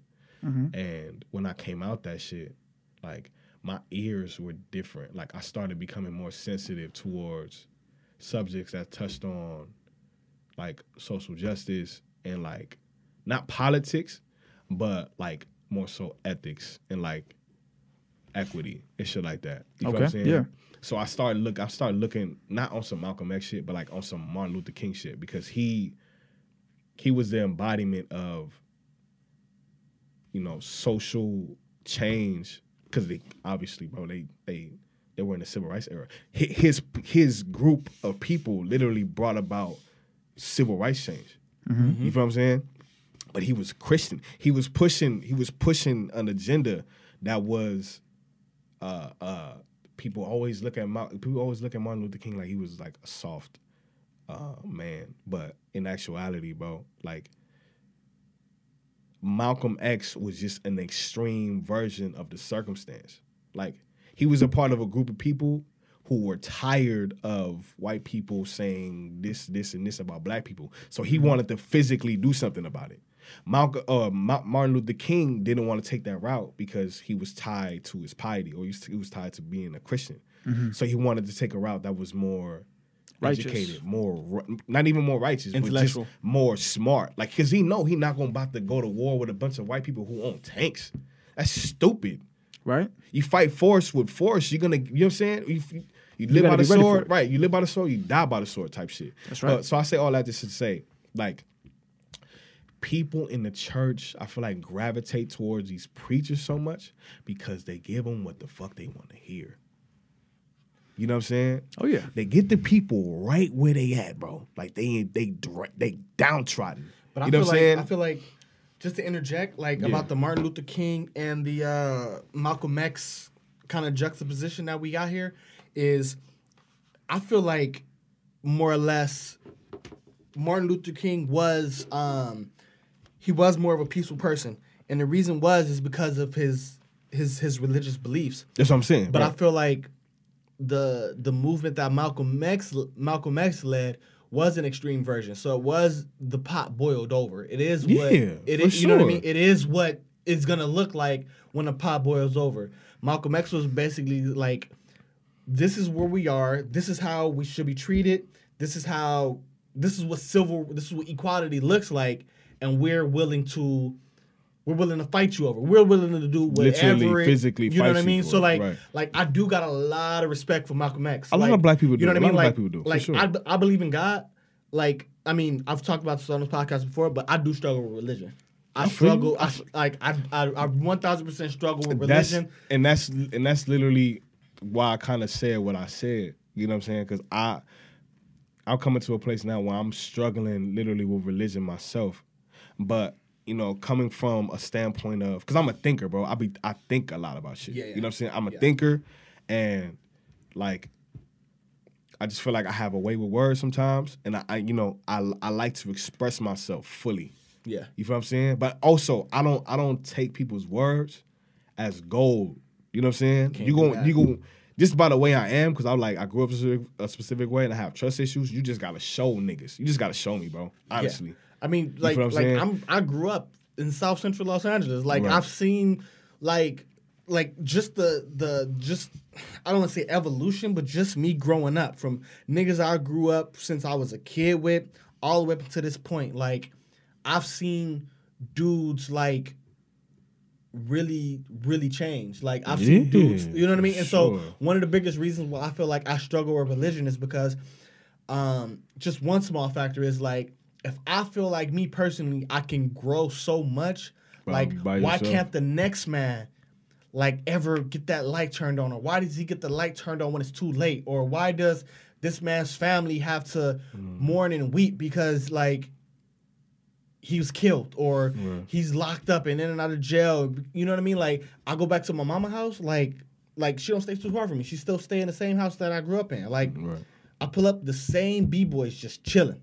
Right. Same niggas. I walk up to them. It's all love. Like, I just can't do that with y'all. But like, I dap them up, talk about it. They not talking about nothing still. Right. Like, nothing. The only news I ever get is that one of them just had another baby, or that's it.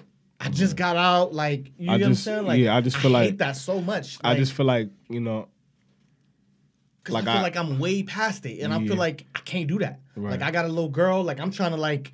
I'm trying to make all this shit happen. Yeah, but you know what I mean? Yeah, but like I said, bro, I just feel like it's good and healthy for you to be critical of religion, just because it holds that specific sect of people accountable, and it holds people to a specific standard. You know what I'm saying? Yeah. But I feel like also I gotta speak for myself. If it wasn't for God, I'd be one of them niggas. Right. Literally, bro. Literally, like, nigga, I was in. I believe that. Yeah. And somewhere down the line too. Like, I could probably, still be like, cause nigga, cause like I was infatuated with like gangster culture. Nigga, I wanted to be from 40s so bad, bro. I just couldn't drag myself. And like we going in right now, but I couldn't drag myself to be in a position where I'm about to murk this nigga to get some stripes. I couldn't live with myself. Bro, that's crazy because like, it's like, niggas that I grew up with. I was 10 years old, and it's niggas that's killers that I never knew was killers. Right, like, bro. You feel and that shit, like, and like literally, when you think about it, bro, literally, bro, I know niggas right now that got a couple bodies on them right now. You feel what I'm saying? Yeah. And I think about it, I'm like, bro, this nigga done literally whack niggas from the face of the earth, bro. And they going to sleep every night. Right, bro. And you like going babies. to sleep anyway? And, bro, like, there's, like, families. There's, like, niggas weeping. It's, like, niggas struggling right now because you took a family member away, bro. Mm-hmm. I thought about that shit, bro. I thought about it hard. I'm like, nigga, if this shit wasn't so deadly, I like getting beat up. It was cool. Honestly. The adrenaline rush was crazy. When I was out in the streets, nigga trying to be a thug, socking niggas in their mouth, getting beat up all by the Menlos. Yeah. Doing all type of shit, holding burners in my hand. Bro, that shit was fun for a minute. I was the same nigga. Like, I was out there, like, I've gotten into back alley fights. I've been jumped multiple times. That shit was fun. Nigga, East Coast Crips used to be all down by the house. And I used to be that shit, pure adrenaline. Like, pure adrenaline, bro. But especially how I grew up, nigga. I used to get bullied. And when I came to a space where, like, I started becoming a little bigger, And like I started just being like stupid and just doing wild shit, like socking niggas in their mouth, doing all type of weird shit. Niggas start fearing me, bro. I'm like, oh shit. And it felt good. But it felt good. Bro, like I was bullied not too long ago, and niggas fearing me. What? I'm out niggas, here. Everybody meets their match. Everybody meets their niggas. For sure. All I gotta say is for sure. The reason why, like, and I even struggle with like being open about the fact that I struggle with religion. like I just be like, just keep it to myself. Like I figure this shit out. I mean, it's a hot topic. Niggas will be down your throat about it. You get what I'm saying? Like I figured it out in due time. And the reason why is because one of the main reasons why is because my whole family, like God-fearing Christians, especially my grandma, like who I grew up with, God rest her soul, she, and it's kind of ironic that I say God rest her soul too, but after in the midst of this conversation where I said I struggle with it, but like she was like church every Sunday, would not miss. When the age when she stopped being on me to go to church is the age I pretty much stopped, and I was kind of going off and on, kind of going back and forth with it. But it's just kind of one of those things where it's like I want to be in a position to where it's okay to struggle with it. Like you'll get it whenever you get it, just because it's good to be around things that aren't thinking like you. Yeah. You know what I mean? Like you never want to have that. You never want to have just that bite. Like if you on social media, you scrolling down your timeline and all you follow is IG models. You walk into the real world thinking you about to pull it. Like nah, you gotta have some shit that's gonna balance out your thinking. Like every girl not done up. Every girl ain't got the bombest doctor that's gonna. Every girl ain't got the hottest sex. You know what I mean? So let me throw a wrench in there though. Yeah, go ahead. Go for it. Let me throw a wrench. You see, and it kind of goes back to the beginning of social media about the systems, the giants that came about to create obstruction. Right. You see, one of the biggest things that, because lately, and I hear this more often, more now than ever, and there's nothing wrong with it because I could see how that could be very impactful. More than ever nowadays, you have more people now struggling with religion. It's more of a norm nowadays. And I think that one of the biggest norms that comes behind it, personally, from the people that I know, the people I associate with, is the fact that if you think about it, maybe back in our parents' days, maybe back in those days, right? Religion was a conversation that was amongst people that were in the same religion. They grew together, they built each other together, they did so much together. Look, if you not to go too far, let's go to Martin Luther King for a second. Old boy was a Christian. He created a big system and a big movement based on his belief system that he can do something without having to inflict pain. Exactly. You see? Exactly. So that was his belief system. Now, consider this. Nowadays, right, we see today how disconnected people are, right? But now, let me give you a fact behind this. We're barely seeing it. It always existed.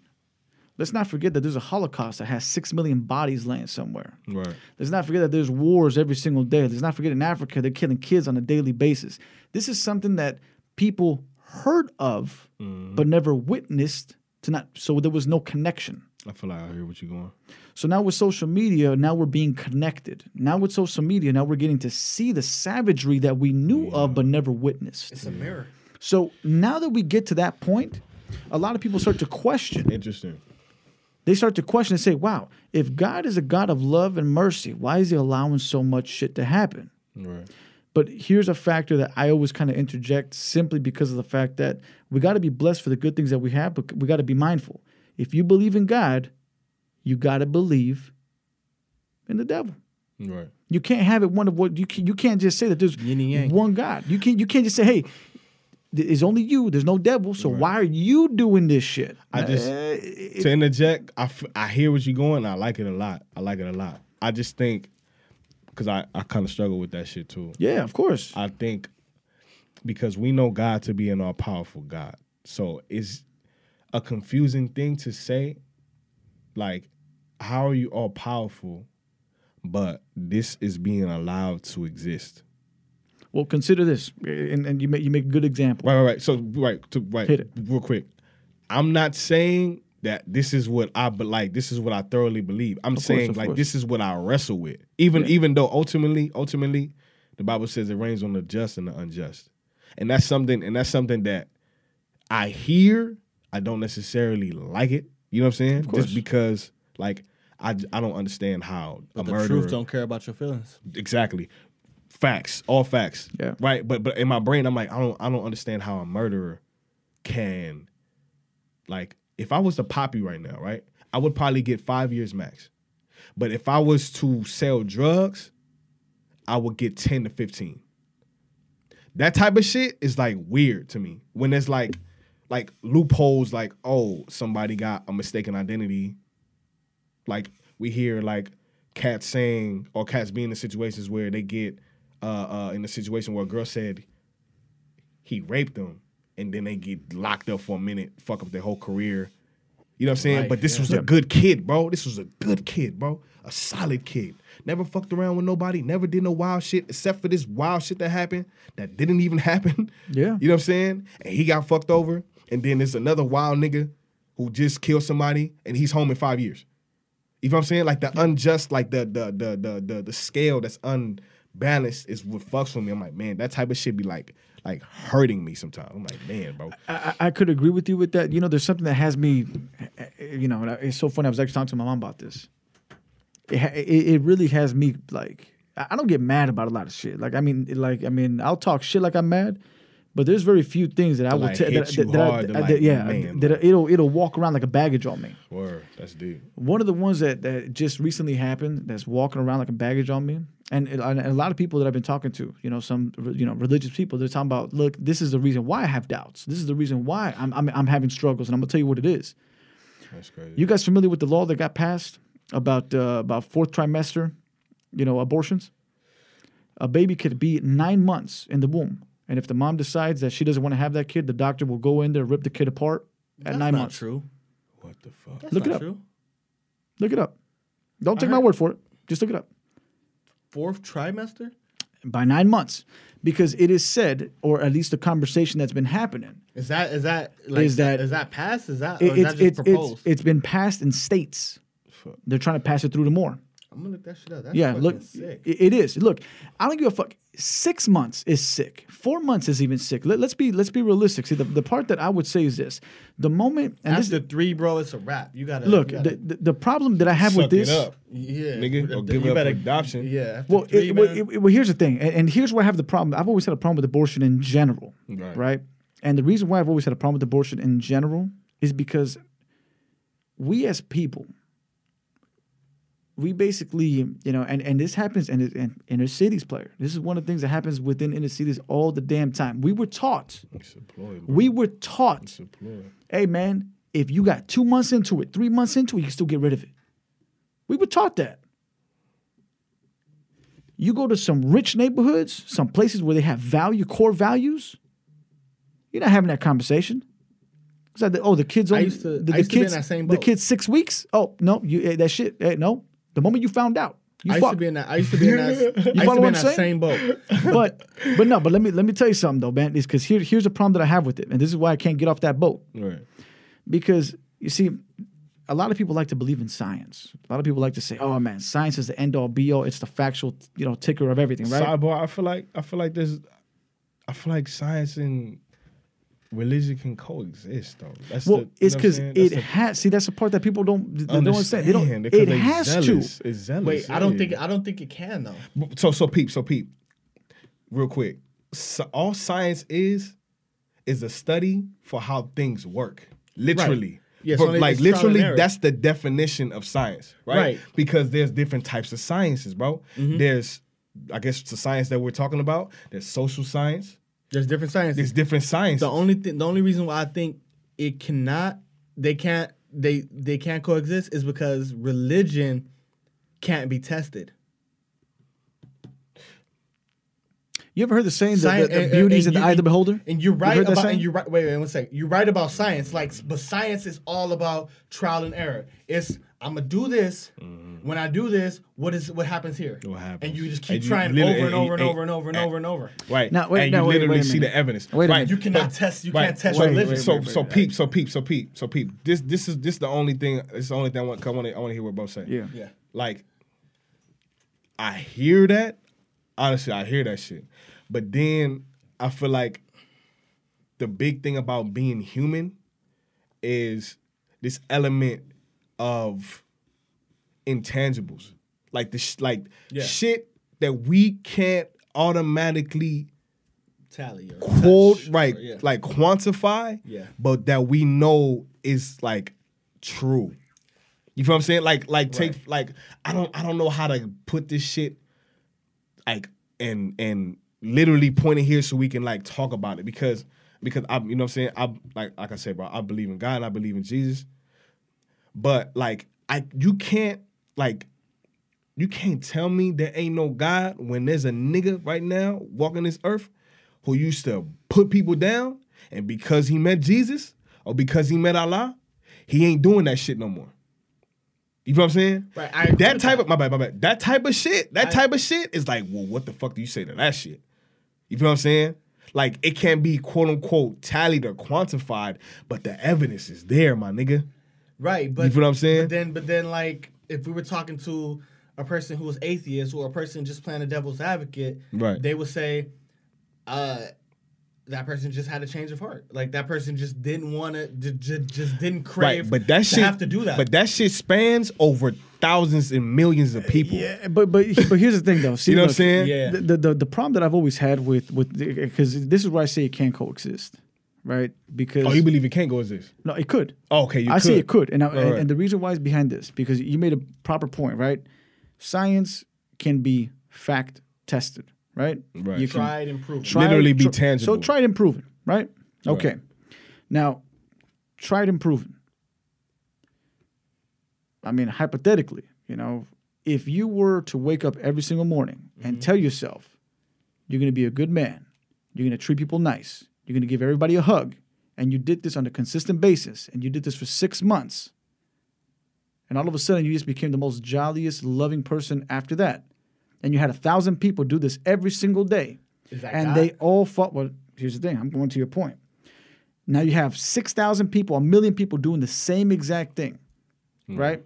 It became a practice. People became a habit. Okay. So now, does a habit not so that habit itself, is that called science? Because it's a trial and error. You can actually fact check it. But peep this. No, but fill me in with that real quick. I'm gonna peep that. That's psychological. Biting your nails is you can fall into a habit of biting your nails. Right. That's a psychological thing. So if you start a habit, is it safe to say that it's tangible enough that at the end of it all, it can create a factual proof that if you do this long enough, you will do this. It will have an end result.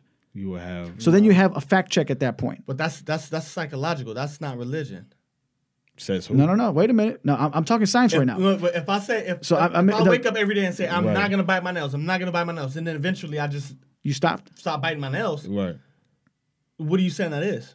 No. That's a subject. In and of itself, I'm going into the science factor because right now, remember, that's not. I don't think that's science. No, that's my point though. The fact that you just mentioned, you have to try something enough to create a result that is consistent. What did you tell me the definition of science was? It was what? It was things that you can something prove. that you can what? Try and prove. So it's basically a hypothesis that you test and you can prove, and the results are the proof. Okay, right. So in that case, the hypothesis would be remember, hypothesis is an idea. If I were to continue a habit, I will have a result. That's psychological. But once again, it has you call it psychological, but it has a physical effect. What do you call that now? That's in the brain. That's the same. But that's the same thing. But that's the same thing with drinking habits and people who smoke. But it goes to my point. This is why I say they coexist because there's fine lines in between them. And here's where I come into the factor. This is why and I mentioned this with old boy the other time. Religion in itself, you see, because a lot of people they take religion for the negativities, which is okay because there's a lot of negative in religion. Right. There has to be. But there's a lot of negative in a lot of things. Yeah. Well, like I mentioned earlier, you can't have God without the devil. So if there was only God and no devil, then guess what? We would never be having a conversation about religion. We would never be having debts. Everything would be planed out. We're Adam and Eve again. Right. Simple as that. But that's not the existing platform in which we're in. So because of that, let's consider a factual situation. You see, popular belief has it this way, right? If a Christian man is walking in the street and he gets yelled at by somebody, the Christian person, because they know he's Christian, they will find it kind of iffy if you were to turn around and start yelling right back at the other person. You sure would. They'll be like, aren't you a Christian? Why? Because commonly proven, Christians have the habit of trying to follow a righteous path, of not doing certain things that others don't. Who proved that? Society. At this point, what he's saying is it's culture. Like it's a part of culture for a Christian, and this is what gets commonly a part of the Christian culture is turning quote unquote the calm cheek. demeanor. But what I'm saying is that's not science. I mean, it's a social experiment. I'm saying they have to social science. It's social science. It has to coincide. Because think about it. Think about it this way. Science, bro. But medicine. That's science. Medicine, for example, right? Medicine in itself. Overall, there's a lot of people that just take medicine just because of the fact that it was scientifically proven that if you drink Advil, your headache goes away. Right. It has specific stuff that makes your headache go away, right? Mm-hmm. Awkwardly enough, there's a lot of people that say if you get into a deep meditation and you pray and you basically focus your mind into the above, call it God, call it whatever you want, but you get into that meditation stage, which for us would be that connection with God per se, right? Well, just because you meditate don't mean you pray. Well, and that's why it could be both. But that's why I made it clear, though. It could be both. Yeah, but that's why I made it clear. For whatever it is, exactly. For me, right. If I go into a prayer phase, see the part that I try to, and again, it's a try of what I try to do. If I go into a prayer, I'm not asking for shit. See, this is one of the things that. And it's so crazy because there's one thing that I could appreciate about, let's say, like the Muslim belief. They're very fucking dedicated. They're devout, bro. They're dedicated. The next level dedicated. See, if that dedication, because there's a lot of things I possibly disagree with certain radicalisms, but again, even Christianity has radicalisms. So everybody has a fuck up. Extreme, right? Yeah. Everybody have extremists. The end result is that in this case, when you get into that little deep stage of meditation, if and when you can get there, when I'm making these prayers, man, I'm just being thankful for the stuff that I have, the things that I do, and I'm asking just what can happen to make things better? What can I do to embody whatever good things that you can give me? Just embodiments. Like, what can happen now that could just make me a better person for everybody around me? Right. You know what I mean? Because, and again, and that's a good feel. But again, that's a religious experience. Not everybody can feel that. There's people that sit down and pray. They don't get that type of feel whatsoever. Right. But consider this for a second. I'm very religious in my own way, but my character and the way I act, and a lot of people that know me, they're like, dude, man, where the fuck? We would have never guessed you were religious to begin with. And it goes to the whole boundary of stuff, right. Which is, in the end, the beautiful part about religion is that it's all about your own connection with God. If you believe in Him, connect with Him. Science in general. My thing is just with tries to debunk it though. I'm like, I'm more spiritual. Like I believe there's a higher power. Like I believe in the universe. I believe all that shit. Yeah. Just religion itself. I'm not a religious person. I feel you. Just because I feel like religion itself is a business. So peep, because that's kind of crazy, which I rock with on the service. So when we break down the word religion, it's not connected to piety, or it's not connected to a higher deity. Right? It's not connected to a higher being. Right. That word literally means you do something habitually. Right. Mm-hmm. Literally, you wash your ass habitually. You go to church. You go to church habitually. I feel like it teaches a pattern. Right, for sure. But nigga, it teaches right, a pattern. Right. That, and I think things within that pattern are problematic. Right. Right. So peep. We are taught from Jump Street to make a pattern in life where so sick how people how sick this is. In school, I was never taught to handle money. In grade school, we were never taught to handle money, nigga. Yeah. But that's a foundation of our lives, bro. Right. We have to go to a higher education and get the class to learn about how to handle money. Think about that for a second. We're literally conditioned. We're conditioned to be fucking workers, bro. Right. We're conditioned to be worker ants, bro. But that's why there needs to be different types of schools. Like that's a right. major flaw. Because that's why there needs to be thinkers. When you go to exactly. When you go to school, like you're taught to learn chapter 3. We're gonna have a test on chapter 3 to see what you remembered. Facts. After you take that test, all that shit you remembered is out the window once you move into that next chapter. Right. And learning shouldn't be that way. School does not teach you to be creative. Critical thinking. For sure not. Critical thinking is what is missing. Right. So I'm saying thinks critically. Right. So I'm saying because this is the problem I have with the church. Right? I hear what you're saying. And that's why I said what I just said about school. Right? There's a problem with how we get down as human beings in general. Religion is not exempt from that. There's human beings involved, my nigga. Right. You know what I'm saying? The human error is being human. Prevalent. It's being human, right? So what I'm saying is, like, the fact that I don't like this aspect of religion, right, is because what you just said. Is because we are the conditions is just what right. Yeah. We are taught to be a specific way. We're taught not to think most of the time. Yeah. But in general, in life, we're taught not to think most of the time. Right? And I'm saying, even though this is what I dislike about religion, because I'm with you, I am spiritual. But what I mean by that is, even though I'm saying I'm spiritual, I'm saying the spirituality comes from me having a relationship with God, with his son, Jesus. Sure. So how I operate isn't necessarily religious. I don't think like a religious man. I actually use my brain. But it's also you, because I mean, in the case like that, you have a responsibility to go in and like do the work yourself, like break that down, like unlearn the stuff about the religion that's problematic, right? That's problematic. The problematic things you have to do the work, or if not, you could just go to church every Sunday and continue in that cycle of doing the same thing over and over and over. Right, continue to be.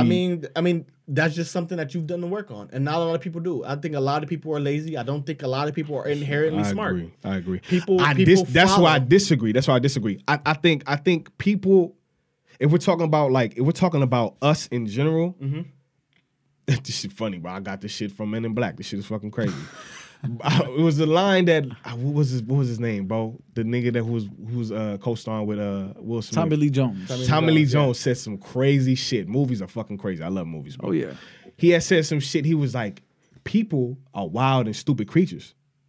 An individual can be as smart as whatever. I'm like paraphrasing. You know what I'm saying? Yeah. But that shit is so amazingly true, because like you were saying earlier, bro, all it takes for somebody to fall in line with a movement or with a brand is for one person to rock with you.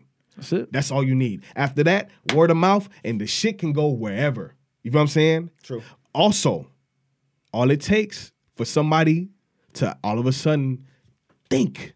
You don't have to be you don't have to be like Einstein to use your brain. All you gotta do is I think thinking is just another way for people to be. It's just another word for people to be creative. Like I think creative people are like the most, or like one of the most intelligent people on the planet. Because intelligence, I feel like it's like a twin of creativity. Like thinking outside of what you know. Thinking like daring to think outside of what you've been conditioned to think. But a part of that is being exposed to things that you don't agree with, that you didn't know. You know what I mean? So like a part of that shit is being fearless, bro. That's ultimately. Yeah, it takes. It's crazy because it takes some guts. Exactly, because, like, it's crazy. I do not want to be in the room with 20 people that think exactly like me. Right. So I'm saying that's bad juju. That's very dangerous. That's bad juju right there. We all go end up going off the side of the cliff because we all thinking exactly the same. Exactly the same. I need some niggas in the room. I need niggas around me that's like, nah, dog, I don't agree with that. I think we should go this way. But picture this, though. I strongly think that nowadays, And actually, it's probably been like this for many, many moons. People in general are afraid to think. For sure. Because people are scared to be wrong.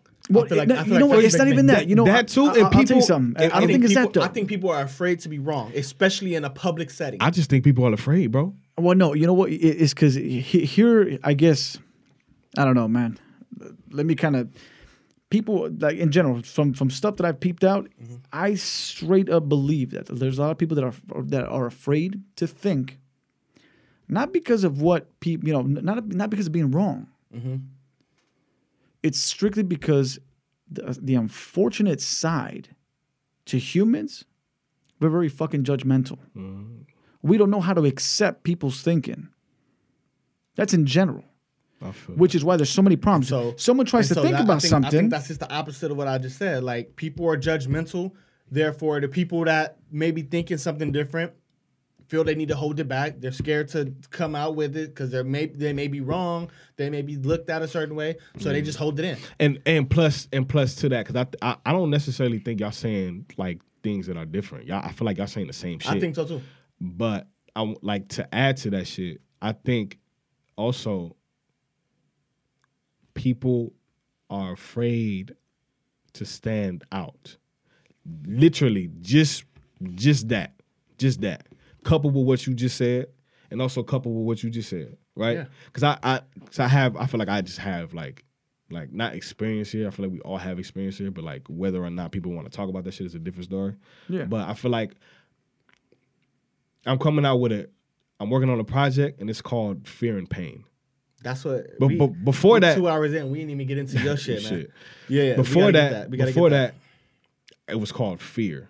And what I tried to articulate, or what I wanted to articulate about the project, or like articulate through music, is how fear runs my fucking life. You know what I'm saying? Like, when I am making music, the shit can be dope. I am scared the whole fucking time. When I'm showing it to my nigga, I'm scared the whole time.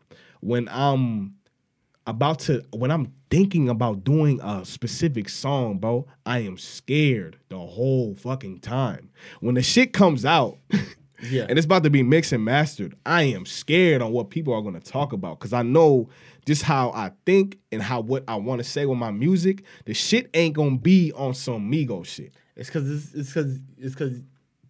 the level of vulnerability that you can show in this song. Right. Coupled with the fact that the niggas you known for so long, no matter what part of life you want to go to, it may not be something that they know. Right. And bro, and like a caveat to that, or like to pivot, like I'm scared. I don't want to sound like I'm arrogant, but that's not where I'm coming from. That's not my heart. I'm scared to be great. Like, I'm literally scared to try my all. Like, I'm literally, yes. One, because I don't trust myself. Like, when I was, so after high school, I went to West LA to play ball. Yeah. To play football and shit, right? I literally never had this experience in my life. I never had coaches call for me. I never had coaches wanting to see if I could take a trip to their school. Never out of high school. Nigga, I went to Manual Arts High School. Yeah. Google that shit. Yeah. That's all I gotta say, nigga. You know what I'm saying? Complete desert, right? I never had that fucking experience. Niggas at Dorsey, same league, having that experience. But what I'm saying is, when the whole time my 2 years there, like my second year, I was fucking up. I was going to school. I was still trying to figure myself out, bro. But I was fucking up most of the time, right? When the season ended, bro, in like 2010, going on 2011 or some shit, nigga, I got so many calls from schools. One, it scared me, right? Because I was actually close to a dream that I had that I thought was a fucking flash in the pan, a pipe dream, nigga. You feel me? It scared the fuck out of me. Right. You know what I'm saying? Two, because I fucked up, I had to tell my mom to not answer the phone no more. Because I knew all I would have to, it would make the situation more real if I told them, yo, I can't go to your school, bro. I don't have the grades. I've been skipping class for the past year and a half. You feel me? Yeah. That shit hurt me so much, bro. that I let myself, like I let people be saying other people let themselves down, or people let people down. I let myself down, nigga. You feel what I'm saying? I fucked myself up. Yeah. I shot myself in the foot. That shit fucked me up.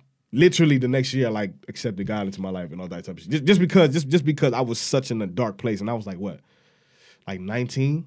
You know what I'm saying? So I'm saying all that to say, ever since then, I've been scared to be like, yo, this is what I want to do in life, and I'm gonna put all my eggs in this basket. I'm gonna waste all my resources. I'm gonna exert all my energy into this thing until music came. Yeah, which was a slow ass burn too. You feel me? Because I was like deep in the Christian world, and I was like, I'm not gonna be a fucking Christian rapper. I thought that shit was the corniest thing in the world, nigga.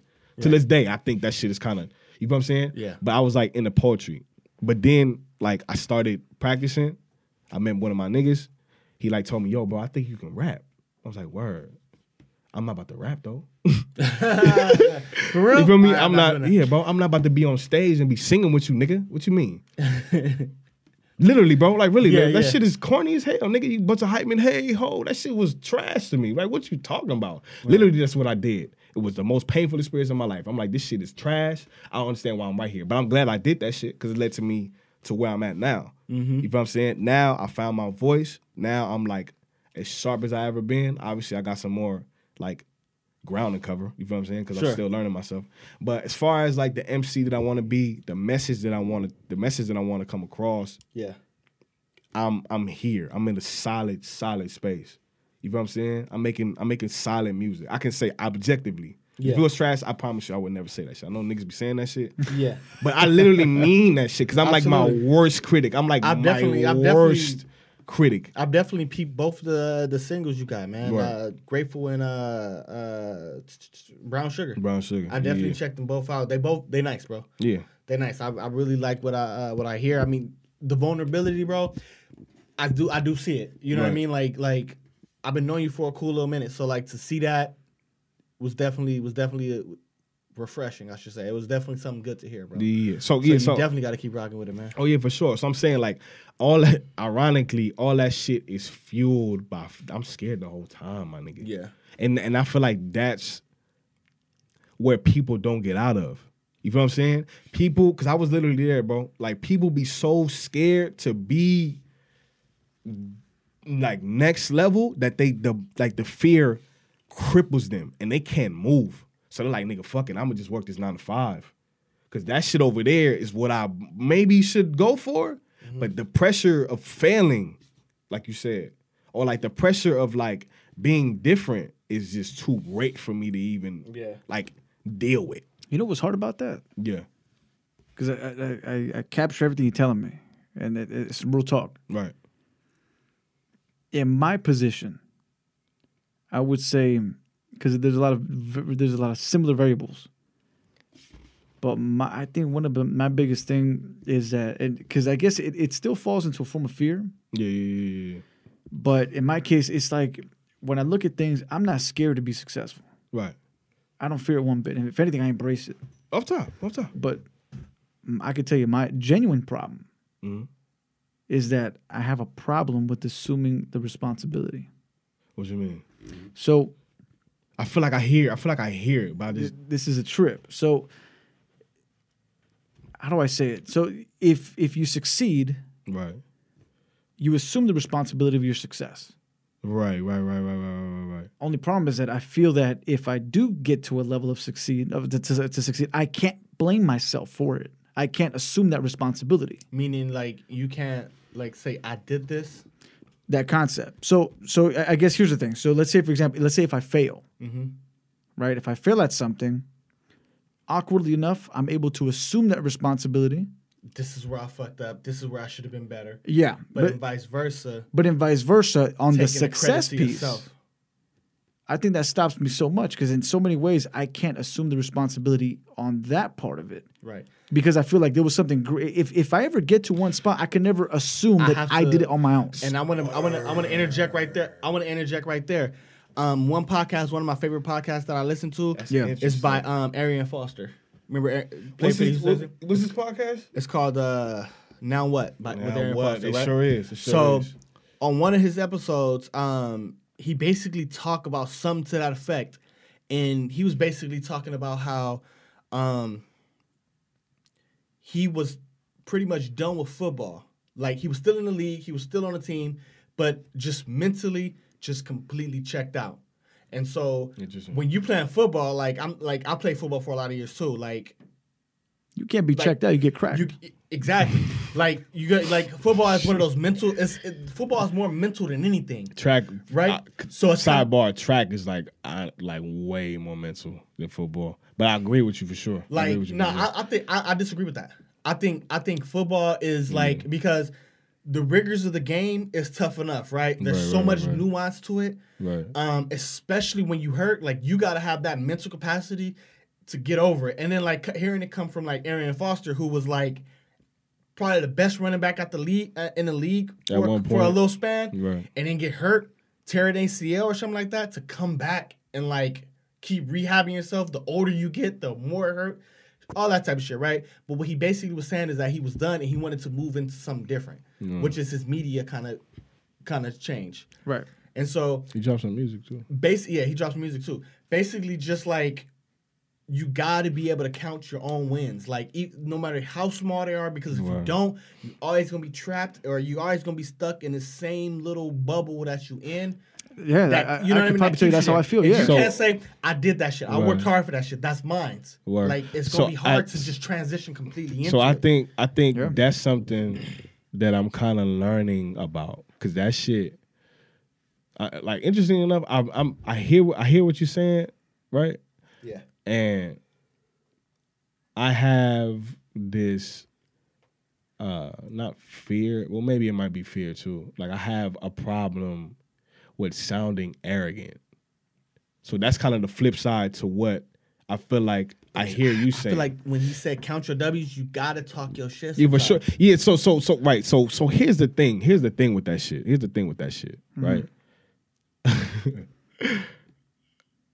You can't count your W's and not act like you didn't get your ass whooped 5, 6, 7, 8 times ago. Well, yeah, you right. You gotta put all that shit on. The table. Right. But I'm saying because maybe this is just the era that we in, bro. Niggas confuse confidence with arrogance so much right now. Right.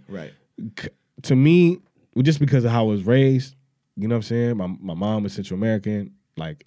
There's just traditions, and there's just a certain culture that I just abide by. You know what I'm saying? Mm-hmm. I'm not about to be the loudest nigga in the room. I'm just not. I done seen too many niggas. Or maybe me. I always wanted niggas to get lit up when they was talking shit. Man, somebody shut that nigga the fuck up. That's why I didn't like Floyd so much. Yeah. You feel me? I've literally watched because that nigga was talking too much shit at one point. I'm like, nigga, somebody please smack this nigga, please. Right, but I was telling this nigga about this today. Right. Think about a UFC fighter. Right. They go through training camps. They talk big shit. Think about Conor McGregor. He talks big shit. Right. Right? Most of the time, he's able to go out and back it up. Right. Right? But there's going to be times where he's going to go through the rigors of it. He's going to talk shit before the fight, and he get knocked out. Right. UFC, you at risk of getting knocked out. Right. You talk shit for 3 months. You get in the ring, you take one on the chin, and you get knocked out. So you gotta have this quiet, subtle, just humble thing about you, right. But at the same time, you gotta talk your shit. Life Jennings said in that one song, what he say? I can't remember, but it was I'll look it up and I'll remember. Yeah. But you just gotta be so you gotta have all the confidence in the world. I feel you. Talk your shit. I fuck feel what you. Everybody say. Right, I feel you. I'm just saying But just what I struggle with is celebrating myself. I don't celebrate my birthdays no more, nigga. I don't either. I just think that I told shit, my girl the same thing. I was I just think that care shit about that shit. I think that shit just got so convoluted with inviting this nigga to my birthday or inviting this nigga to my birthday. Then if both of y'all don't come, I feel away. So now I can't even celebrate my birthday. When it's nigga, it's my birthday. Yeah. You know what I'm saying? Why am I thinking about other people on my birthday? You know what I'm saying? It's my birthday. I feel the exact same way. Like I'll do something for my birthday. I ain't tripping. Right. But what I'm saying is like just holidays in general. Like I was talking to my girl about that. Like I genuinely don't care. Right. I genuinely don't care because like we talk about Christmas and fucking Thanksgiving, like it's all rooted in capitalism. It's all rooted in all the wrong things. I feel it. You know what I mean? Like most people, you know what I mean? So I do it for my daughter, like you know what I mean? Because I want her. I mean, she young. She got to experience it. Like you know what I mean? But at the same time, I want her to like grow up knowing what the shit really mean. Even though we celebrate it, that shit for later though, because she's not at the capacity where she understands. I would never have her seeing other kids getting toys on Christmas, and then she'd be the only one. You know what I mean? I would never ever think about doing some shit like that. But at the same time, like me, my girl, what you want for Christmas? Good, no, nothing. Yeah. So I'm saying, so I say all that, and I be genuinely meaning it. Nothing. I'm solid. I'm solid. I'm good. Yeah. I got my family here. Everybody's healthy. Everybody's happy.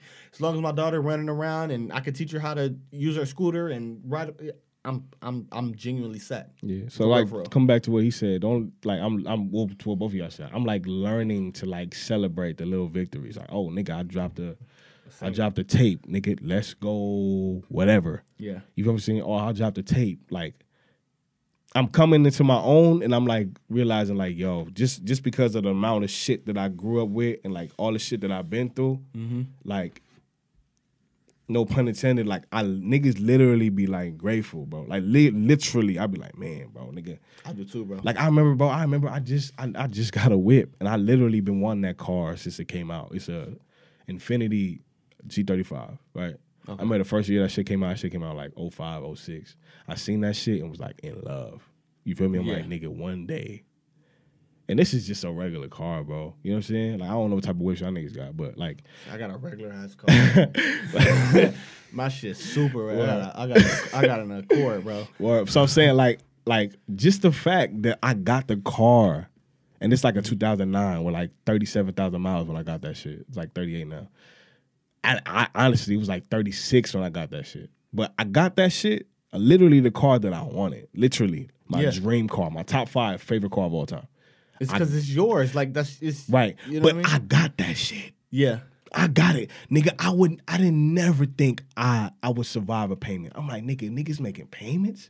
You niggas is suckers. Nigga, I ain't never been so happy to pay a car in my life, nigga. Man, you know what I'm saying? I'm like, so tired of my car payment. You can have my little shit. But I'm saying, like, nigga, I was coming from the bus, bro. Yeah. Like, I was on a bus for 3-4 years, nigga. We was mad on the bus. That's what I'm saying. Migrating around all the SC and shit playing. On, but I'm saying, like, I'm learning, like, nigga, you came a long fucking way, bro. At least acknowledge. If not, just have a simple conversation with your girl, or just in your brain, or just like you said, like just pray about it, bro. Like, man, Lord, I remember when I didn't have this motherfucker. I remember nigga getting 5.0, and literally the same day that I got that shit getting took because I was being a dumbass riding around joyriding. I remember that shit, bro. Yeah. You feel me? I remember riding on the bus, nigga, with 50 some odd people in a bus. And it stank like a motherfucker. You know what I'm saying? It smelled like straight. I remember that shit, bro. I remember. You know when you remember shit, you be like, nigga, man, you could scent that shit while you talk about it. You remember that shit so good, like you feel like you just one step away from one like, fucking up. One mistake from being you right. solid. And the thing is, you be solid. Like, nigga, you ain't miss a payment, but you be like, nigga, if I don't get this shit together this month, I could be on a bus again. Bro, you got to get ahead of them payments. But try to get like 2-3 just in case. Just in case will happen. Right, you okay, like, boom. All right, I got 2 months, nigga. At least I got this right now. I got a chance to give my ducks back. Bro, but that shit. I'm saying, like I remember being on that motherfucking bus. I be literally feeling like I'm one step away from losing it all. Facts, nigga. But that's more. Look, I kind of see, and then this is what I did. Now here's what I struggle with. See, I see that as counting blessings. You see, it's like counting good things that happen to you for good deeds you might have done, whatever it may be. But I have that problem. You see, there was a point where, I mean, you know, I told my boy over here before. I never actually talked about it in the podcast because I kind of alleviate that type of shit, you know. But out of your brain and shit. Yeah, well, yeah. I mean, because there was a point in time, because sometimes you come across something too quick, too soon. Oh, yes. You know what I mean? So the thing was that there was a point in my life where I came across a lot of things too soon. And you just wasn't ready for that. I wasn't ready for it. So the biggest issue that I had, though, and I think it kind of kneels me down now more than ever. Yeah. During those times when I had like a lot of different things, I was doing things that I wanted and I liked to do. It was always when they asked me, "Hey man, congrats, this and that." And in my head, I'm like, "Yeah, I did that shit. Right. That was all me. Right. No motherfucker helped me get here. Nobody gave me the idea to do this shit. It was always me. Right. So the problem now is that, that shit ain't true. Once I lost it all, right, it was like, wait, it was all me. So the same gains that I had are the same losses, and it's still the same responsibility that I have to assume. Right. So now it's almost like, I swear there's times like, I wake up in the morning, I'm just thinking, I feel like I'm standing like on a hillside, right? And there's just like it's like a cliff, and all there is just one string that leads me to a mountaintop, right? Of serenity, right? But the fact of the matter is, I know that I can get through that struggle. Mm-hmm. The only problem is that am I willing to assume the responsibility that I did it on my own? Right. Because I guess you could say, fearful of doing something and knowing that I did it on my own. But with the considerations that in the end, you never really do shit on your own. Never. It's so never. It's a mind fuck for me. And I think that's where really it kills me, because every time I want to do something, I almost feel like because like I told you before, I'm not afraid of success for shit. Right. Man, you drop, I'm more than happy to walk around with hundreds of thousands in my pocket for no apparent reason, and just doing some random shit. Right. No problem with that. Right. But then the only issue that I have is, just once again, you get asked a question, get interviewed, like, yo, man, so how's it feel to do this all yourself? You'll fuck me up. Like by what? What are you talking about? Hey, I'll be like Lil Wayne, cut this shit off. Get a walk away. Leave the headpiece there. Right. I think to dig in that shit, I think half of that shit has to do with, I don't know, maybe ego, the super ego. I learned about this shit in social science, where we have this. That's actually interesting. Yeah. Well, remember, like, we have this desire to be important. You know what I'm saying? Like this, like natural, this innate shit in us to want to not be forgotten, like to not want to be Achilles kind of shit. Yeah, you know what I'm saying? To not want to be like just a regular person. Like we want to be somebody. We want to be cemented in concrete. Yeah, you know what I'm saying? And I don't know. I think half of that shit, I think like it's like 80-20. Like 80% that shit fucks us up because we either, like you said, run across shit too soon, aka not be grateful for the shit that we have, because we just haven't lived life long enough to understand that shit can literally go like that. And appreciate shit. Sometimes shit just come with experience, bro. Like, you just gotta live life a little bit. Like, sometimes I be running across niggas at work, and they be like talking a lot of shit. You know what I'm saying? I be like, man, bro, like, you just young. You like 20. What are you, 22, 21? I'm like, nigga. Like, one of them was like with the little homie, like, kind of looks up to me. And he's like, I'm not afraid of nothing. You know what I'm saying? And I'm like, nigga, you ain't been shocked in your fucking mouth.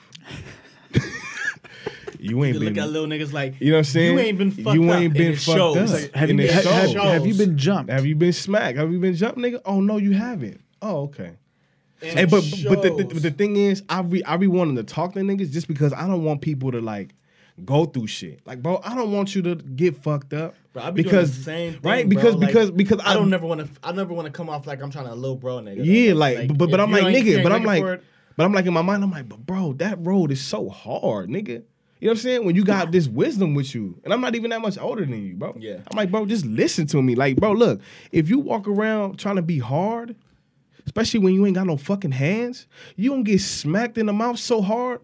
And that shit might fuck you up to the point where you just might lose confidence in yourself for years. You feel me? Well, you could just take this advice, bro. Hey, bro, look, don't operate that way, bro. Move like this. You know what I'm saying? You got this little job. I don't know why you don't want to work, but listen, bro. Make your own money. move this way. But like niggas be so hard headed, and I get it because we always hard headed. I was like the most stubborn nigga you ever meet when I was 17, 18. You couldn't tell me nothing, nigga, just because. You feel me? Oh Jesus Christ! You couldn't tell me a damn You couldn't tell me thing, shit. You know what that is, shit. though? It's passion. It's passion. Look, you know, it's funny. It's ego, bro. It's ego. I used to think that. Well, cause like so Pete, because I want to hear what you're saying. Yeah. But look, Pete, think about it. Mm-hmm. When we're young, we think the world literally revolves around us, and I hate that shit because I sound like some shit that some older person said to me when I was younger. But it's so true, nigga. I couldn't like fathom right? Niggas not wanting to take care of me. You know what I'm saying? Like, nigga, why would you not want to take care of me? What the fuck is? I don't understand. Like, I couldn't understand it. Hey, I don't know if you saw my face. Like, it took me a second to process that shit. I looked up. I was like, "Hey, not the bro." Like, oh, you remember it? Like, I was just a young dumbass nigga wandering around, and I was like, man, bro, I just want to be taken care. I don't want to pay shit, nigga. I want to be in this house and eat and do whatever the fuck I want. I don't want to eat for free. I just want to, oh, Mom, can you buy me a car? Nigga, I had to buy my own car with financial aid. I lost that shit. Yeah. I had to do shit by myself. You know what I'm saying? Right, so, right. But I'm saying, like, growing up, you, like, later understand just by, like I said, just by living, bro. Mm-hmm. You know what I'm saying? That shit don't revolve around you, and the world will leave your ass if you don't shape the fuck up when you need to shape up. You know what I'm saying? And I'm saying, like, goddamn, I forgot my point, nigga. I forgot where we was going. Ego, boom. I feel like that shit just, like, it's all a part of us having to get humble to realize, like, right, shit can be given and taken away on some biblical shit. You know what I'm saying? Yeah. If you're not wise and you're not, like, taking account to the counsel. Solomon. Right, you know what I'm saying? If you're not, like, taking account to the shit that your mama's saying, but you're tired of hearing that shit because you banging your head against that shit all the time. So you're like, Mom, shut the fuck up. Responsibility, I'll wait till I'm 24. Wait till I'm 24. I'll wait till I'm 30 to think about that shit. Man, you know listen, what I'm saying? I got till 65 to retire. I'll be responsible then. I'll worry about it. I'll worry about it later. But you know what's crazy though? I think that at a younger stage, see, as you have a lot of, you have got a lot of good points on that. Right.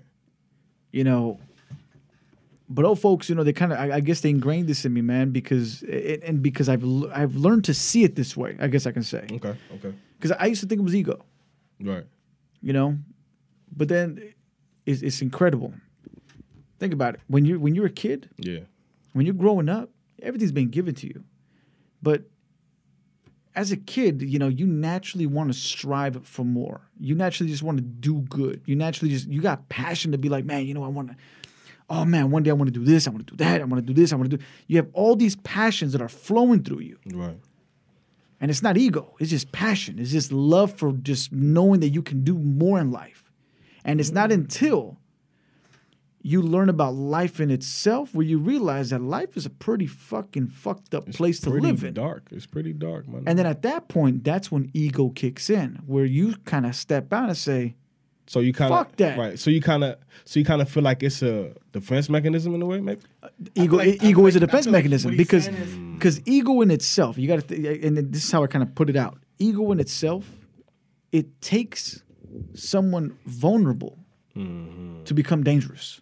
I feel like what you're saying about it though is when you're a kid, like it's kind of like ambition. Like when you're saying it's passion, like it starts out at a good place. Yeah, it starts out in an honest, innocent, pure place. Like this is what you want to do, whether it's quote unquote right or wrong by societal standards. Yeah, it starts off in a good place, but then once you've hit those hurdles and you're kind of being told no.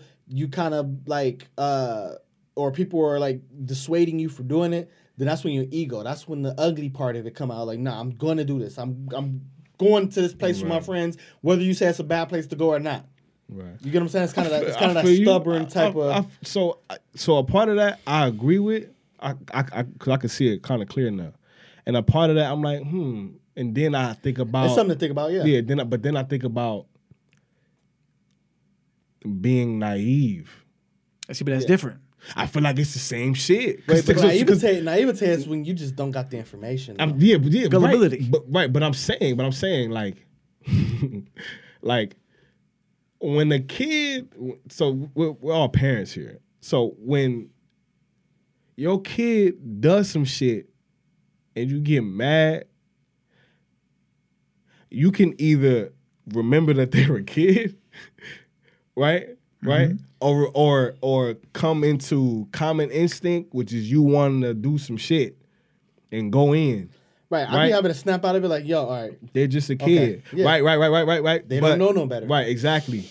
So you believing that you can be a billionaire could be you being in naivete. Yeah. You not knowing no better of how that shit really, like, the process in which it takes to be a billionaire. We don't fucking know, nigga. We 3 niggas trying to make it happen right now. Yeah. But you know what I'm saying? But there's a flip side to that coin, though. Yeah. You get, and this is where it kind of kicks in. So as a kid, right? There's like ability, there's all that kind of stuff. Yeah. The issue of where ego kicks in, right? And the naive portion kicks in. Ego kicks in based on influence. You see, passion is based on inner, something that you want to do. Innate. Ego is based on, because stubbornness. You can't argue with somebody without having an idea of something. I remember when I was when my ego would try to kick in for shit, right? Someone would tell me, "Hey man, slow your roll. You ain't got to go to Vegas and spend that much money out there, man. You got to take it easy." What the fuck is that? My first thing is, the dudes I be chilling with, these fools be dropping cash. They be making money. The fuck are you doing trying to tell me some shit? Right. Where did it come from? Outside my people's, my influences. Outside influence. My ego kicked up because fuck that. If this piece of shit can do it, I can do it damn too and even better. Right. It's not passion anymore. Right. I use an example of people around me, my influences, to kind of guide that ego in me to grow that fucking finesse of like, you know what? I'm the shit because my peoples are the shit, and I'm gonna be more of that. Right. I also think cause I don't know, that's kind of interesting way to view it. Cause I also think, bro, like we don't know what loving self is until somebody says something positive or negative about us. You know what I'm saying? Like I always tell niggas this, and I feel like people are not ready to hear that shit because people are like I just feel like niggas is on a different wave right now. And they just so gun ho about being healthy as people, right? Like, you know what I'm saying? Like people are just so self-love, blah blah fucking blah. You know what I'm saying? When I'm like, nigga, bunch of pussy. But I'm like, bro, I remember, bro, because you know what I'm saying? I grew up speaking Spanish around a bunch of black people. Yeah. African Americans, I should say, specifically African Americans and Latinos, right? I was always in a place, to me, where I couldn't fit in.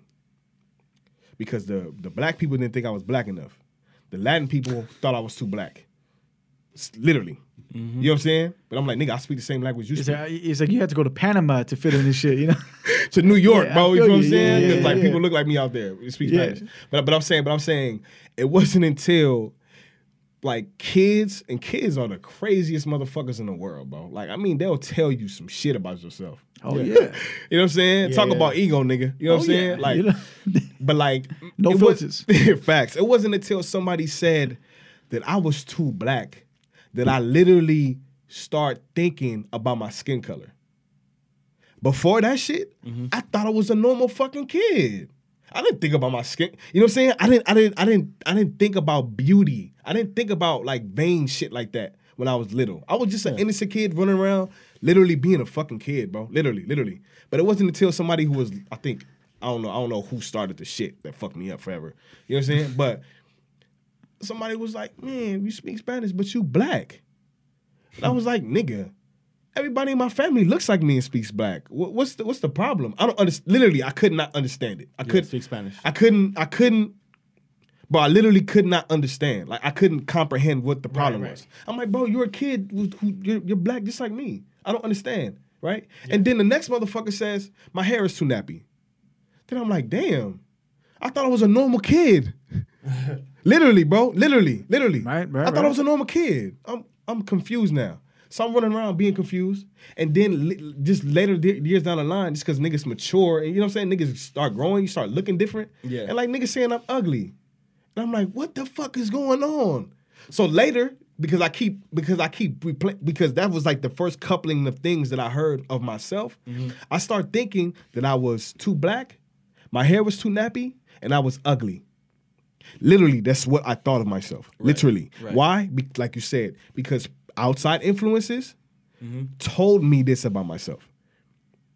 You feel what I'm saying? So like when people... Kids are mean. Right.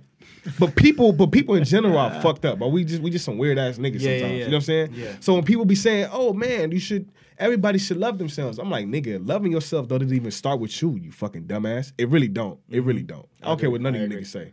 You feel me? Your whoever is around you, like you said, your parents or whoever is around you, they have a responsibility to instill like normalcy in you. Like normal being, you don't even have to think about what you look like. Like you're a fine kid. Yes, you look different, but you're perfectly fine. That shit is important. But here's a flip though. The word different. Right. See, the big problem with society is that we believe the difference exists. Yeah, they do. No. But I already know where you're going. Yeah. But you know, that's the look, man. And this is how I see it, man. Because everybody, all my peoples, man, everybody always comes through. It's like, you know, everybody's got an opinion about something, and it's fine. I mean, because we're natural human beings, we do it that way. Yeah. But the truth of the matter is that if, in fact, let's just say, basically, you know, because let's be reminded, right? A lot of us, when we're born, we're taught history, okay? Or what we know, or what we presume. Exactly, right. Because we can't say, "Oh yeah, I lived through such and such." No, because that's one thing that does bother me sometimes. When, you know, a lot of us basically we try to fit shoes that don't pertain to us, because you know I've always had that issue with that. Like, you know, it's like, hey, you ain't even you gotta stay in your role and you gotta protect what you have, right? And embrace. You know, like, embrace who you are and support the past, whatever, right? But the biggest problem that I always see is that if, let's just say we all just, you know, we're born today for the very first time, right? Everybody's kids. There's nobody to teach anything. Nobody. All kids grow up, and let's just say that you didn't need a tit, right? Whatever the fuck. Just to be hypothetical in a stupid way. There would be nobody to tell anybody that they're different, or that there's anything of outside of resemblance, because guess what? When we're kids, when we're growing up, we go based upon our surroundings. The only time that we ever say that something is different or we feel that something's different, when somebody told us, is if not even that. When you're in your neighborhood and you go visit your cousin for the first time in a new neighborhood, and then you just start seeing everybody around like, oh shit, what the fuck? Right. Like, whoa. See, because I remember, like for me, it was always between like Westchester and Inglewood, right? Interesting. Where. You know, so in Westchester, you know, you had Overwright, and then you had, you know, with Westchester High. In those schools, it was more predominantly black. Right. Right? So in that case scenario, there would always be some type of riot bullshit going down. Right. All the fucking time. Right. Everybody's trying to, well, I mean, at least with me, I was over here trying to do my own thing, trying to do some shit, but it was always a fucking problem. And not because, you know, you go looking and hunting for this shit, because in the end, like, you know, there's always an outnumber going on, you know, in that type of scenario. So that's kind of stupid. Right. You know what I mean? But my biggest issue with that back then was like, okay, first of all, why the fuck is everybody mad at each other? For what? Let me start there. Why the fuck we mad at each other? Right? For what? And then the thing about it was that in those areas, right, I would basically, you know, get along with everybody. We were all just chill. So I was always one of those dudes that just, I'd be in mixed crowds, bro. Like I'm the dude that you would see me mixed in with the hood fools, the little rockers, little smart brain kids, whatever. It doesn't matter what category you fit in through. I have a connection in every piece. Right. Because in the end, I don't relate to anybody but myself. Right. I just so happen to get along with everybody. Right. You know, there's some things that are relatable in some sorts of ways, right? So the thing about it is that I got this freaking mindset, man, that no matter where I go, who the fuck I'm talking to or what it is, I've never allowed myself to get that little idea that we're any different. Because Biggie said it best. man, we bleed the same motherfucking blood. Right. The end of the day, our biologies are the same fucking shit. Guess what? Shit. I got a cock hanging. So do you. You see what I'm saying? I got two eyes. So do you. So do you feel me? So in the end, like I really, you know, and again, not to disconnect from the realities of life. Right. You see, because there's a difference there. Right. Not to disconnect from the realities of life. That's the bar. But to evolve into understanding that in order to make a change, you have to change. Right. I mean, we can't keep suppressing, like, you know, like, I remember, man, dude, I used to hate this shit, dude. We would go, like, there'll be times where, you know, we help over in Venice. Right? So me and some people would go out to Venice or whatever. Dogtown type shit. Yeah, right? And then there was like a little area that we used to scoop through, man, right by the beach, man. You know, the little surfers, little white kids, you know, all this kind of stuff, right? So we'll be looking right there. And then it was like, to us during those times, man, I'll be like 12, 13 years old. I'm looking at these kids. I'm over here living in an apartment. And I'm looking at these kids hopping over their backyard into the sand to walk to the beach. Right. Looking at these fucking mansions, houses, dog. I'm just like, damn.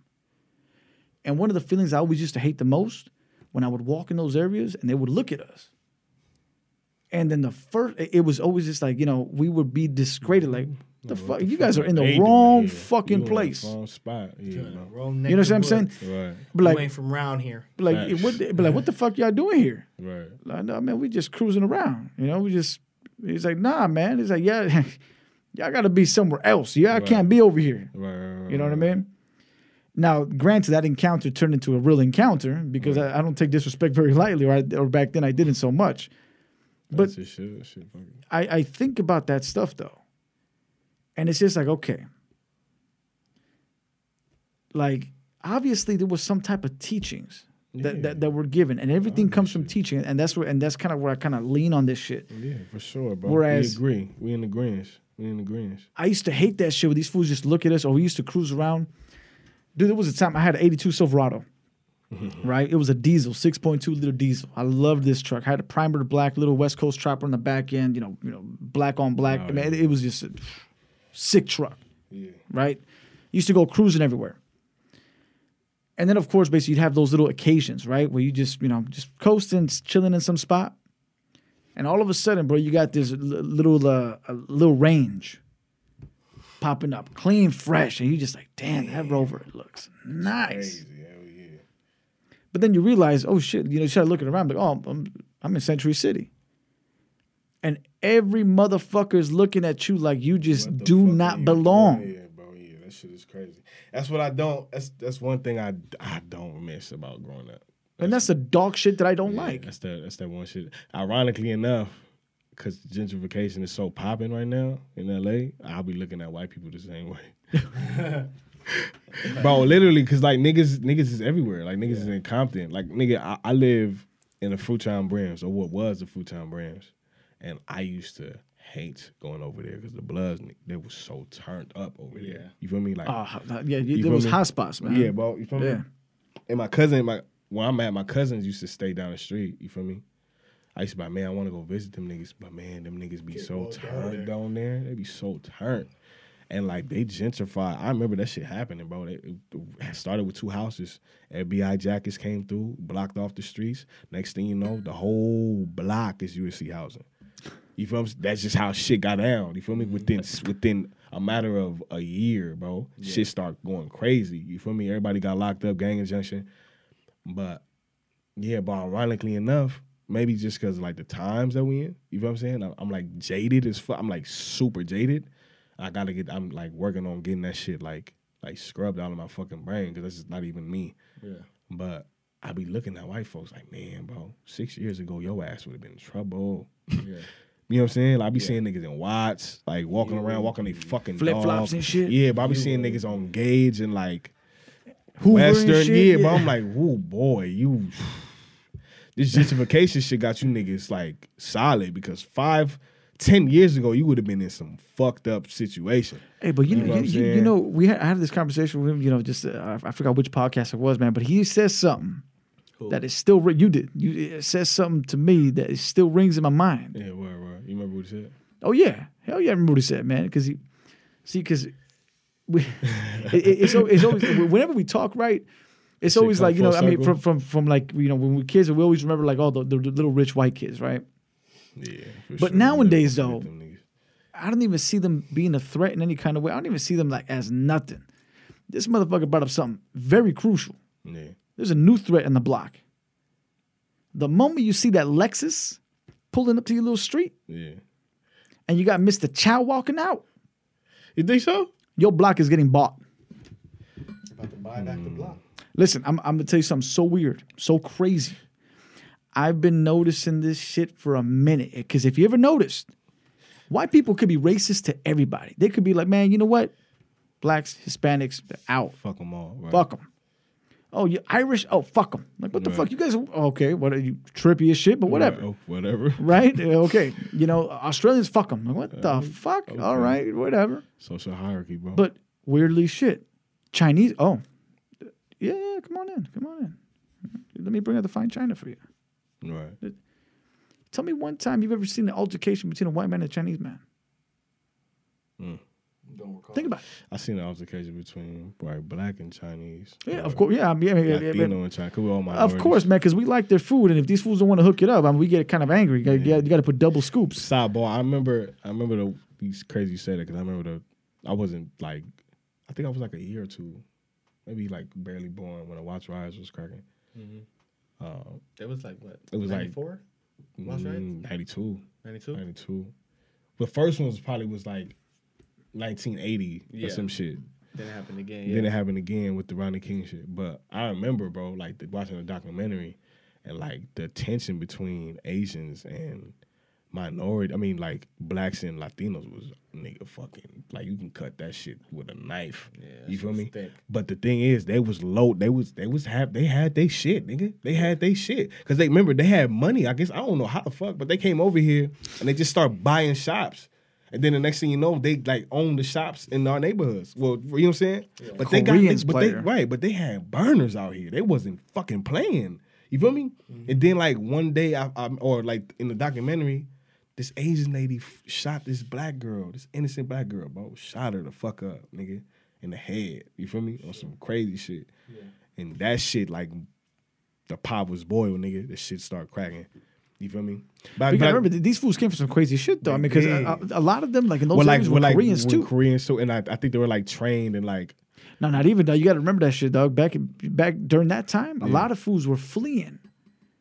Korea. Right. Because of the because of the split. Right. North Korea, South Korea, all that bullshit. Yes, I didn't even think that's another part I didn't think about. Yeah. No, but that's some real shit, man. Man, we been hitting this for a minute. Yeah. That's the longest one we've been on, huh? Oh, for real? I think so. Yeah. So. Like 3 hours, nigga. Almost. That's what's up. Close it out, Doug. I know you got something special. This conversation was enlightening, man. I don't got too much special, but this was enlightening, man. It was for sure. It was definitely good to hear niggas talk about some shit, man. Yeah, bro. Hell yeah. Absolutely, for having man. Me, bro. Absolutely. For sure, we appreciate it. Thank you for pulling up, man. This is family, man. This means a lot, man. Thank you for pulling up, bro. Thank you for inviting me. I know parking was a bitch out there, man. Crazy. I'm sorry about that. We appreciate you. Appreciate the patience. We didn't even really dive into well, we did a little bit. We kind of touched on your music stuff and stuff like that. But next one for sure. Next one we could dive in. Hopefully, just shoot me the links to some work, and we'll definitely post it as well, bro. So for sure. For sure.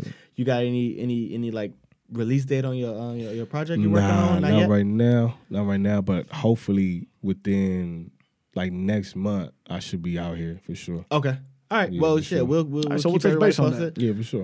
I'll definitely post and definitely kick it and support each other on the same type of mission that we on. Hell yeah, bro. Once again, shout out to all the listeners, man. Let us know, man. If you rocking with us this long, I really, really know you fuck with us, man. Because we like 2 hours and 48 minutes in. It's been a long one. I definitely appreciate that, man. Any feedback that you have for us, definitely let us know, man. We wanna keep growing, man.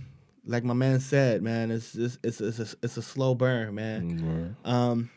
That's a good title. I appreciate that. Slow burner. It's a slow burn. Hey, that could work. That could work for sure. That could work. I like it. Absolutely. Jay, anything for the people? Anything for the good of podcast. Oh man, don't make this sound like work, dog. Don't ever say that shit again. Anything for the good man. Ooh, you can make me go on a rant. Anything from you, Brody? I'm solid. Hey, we straight. We appreciate you, man. Over and out.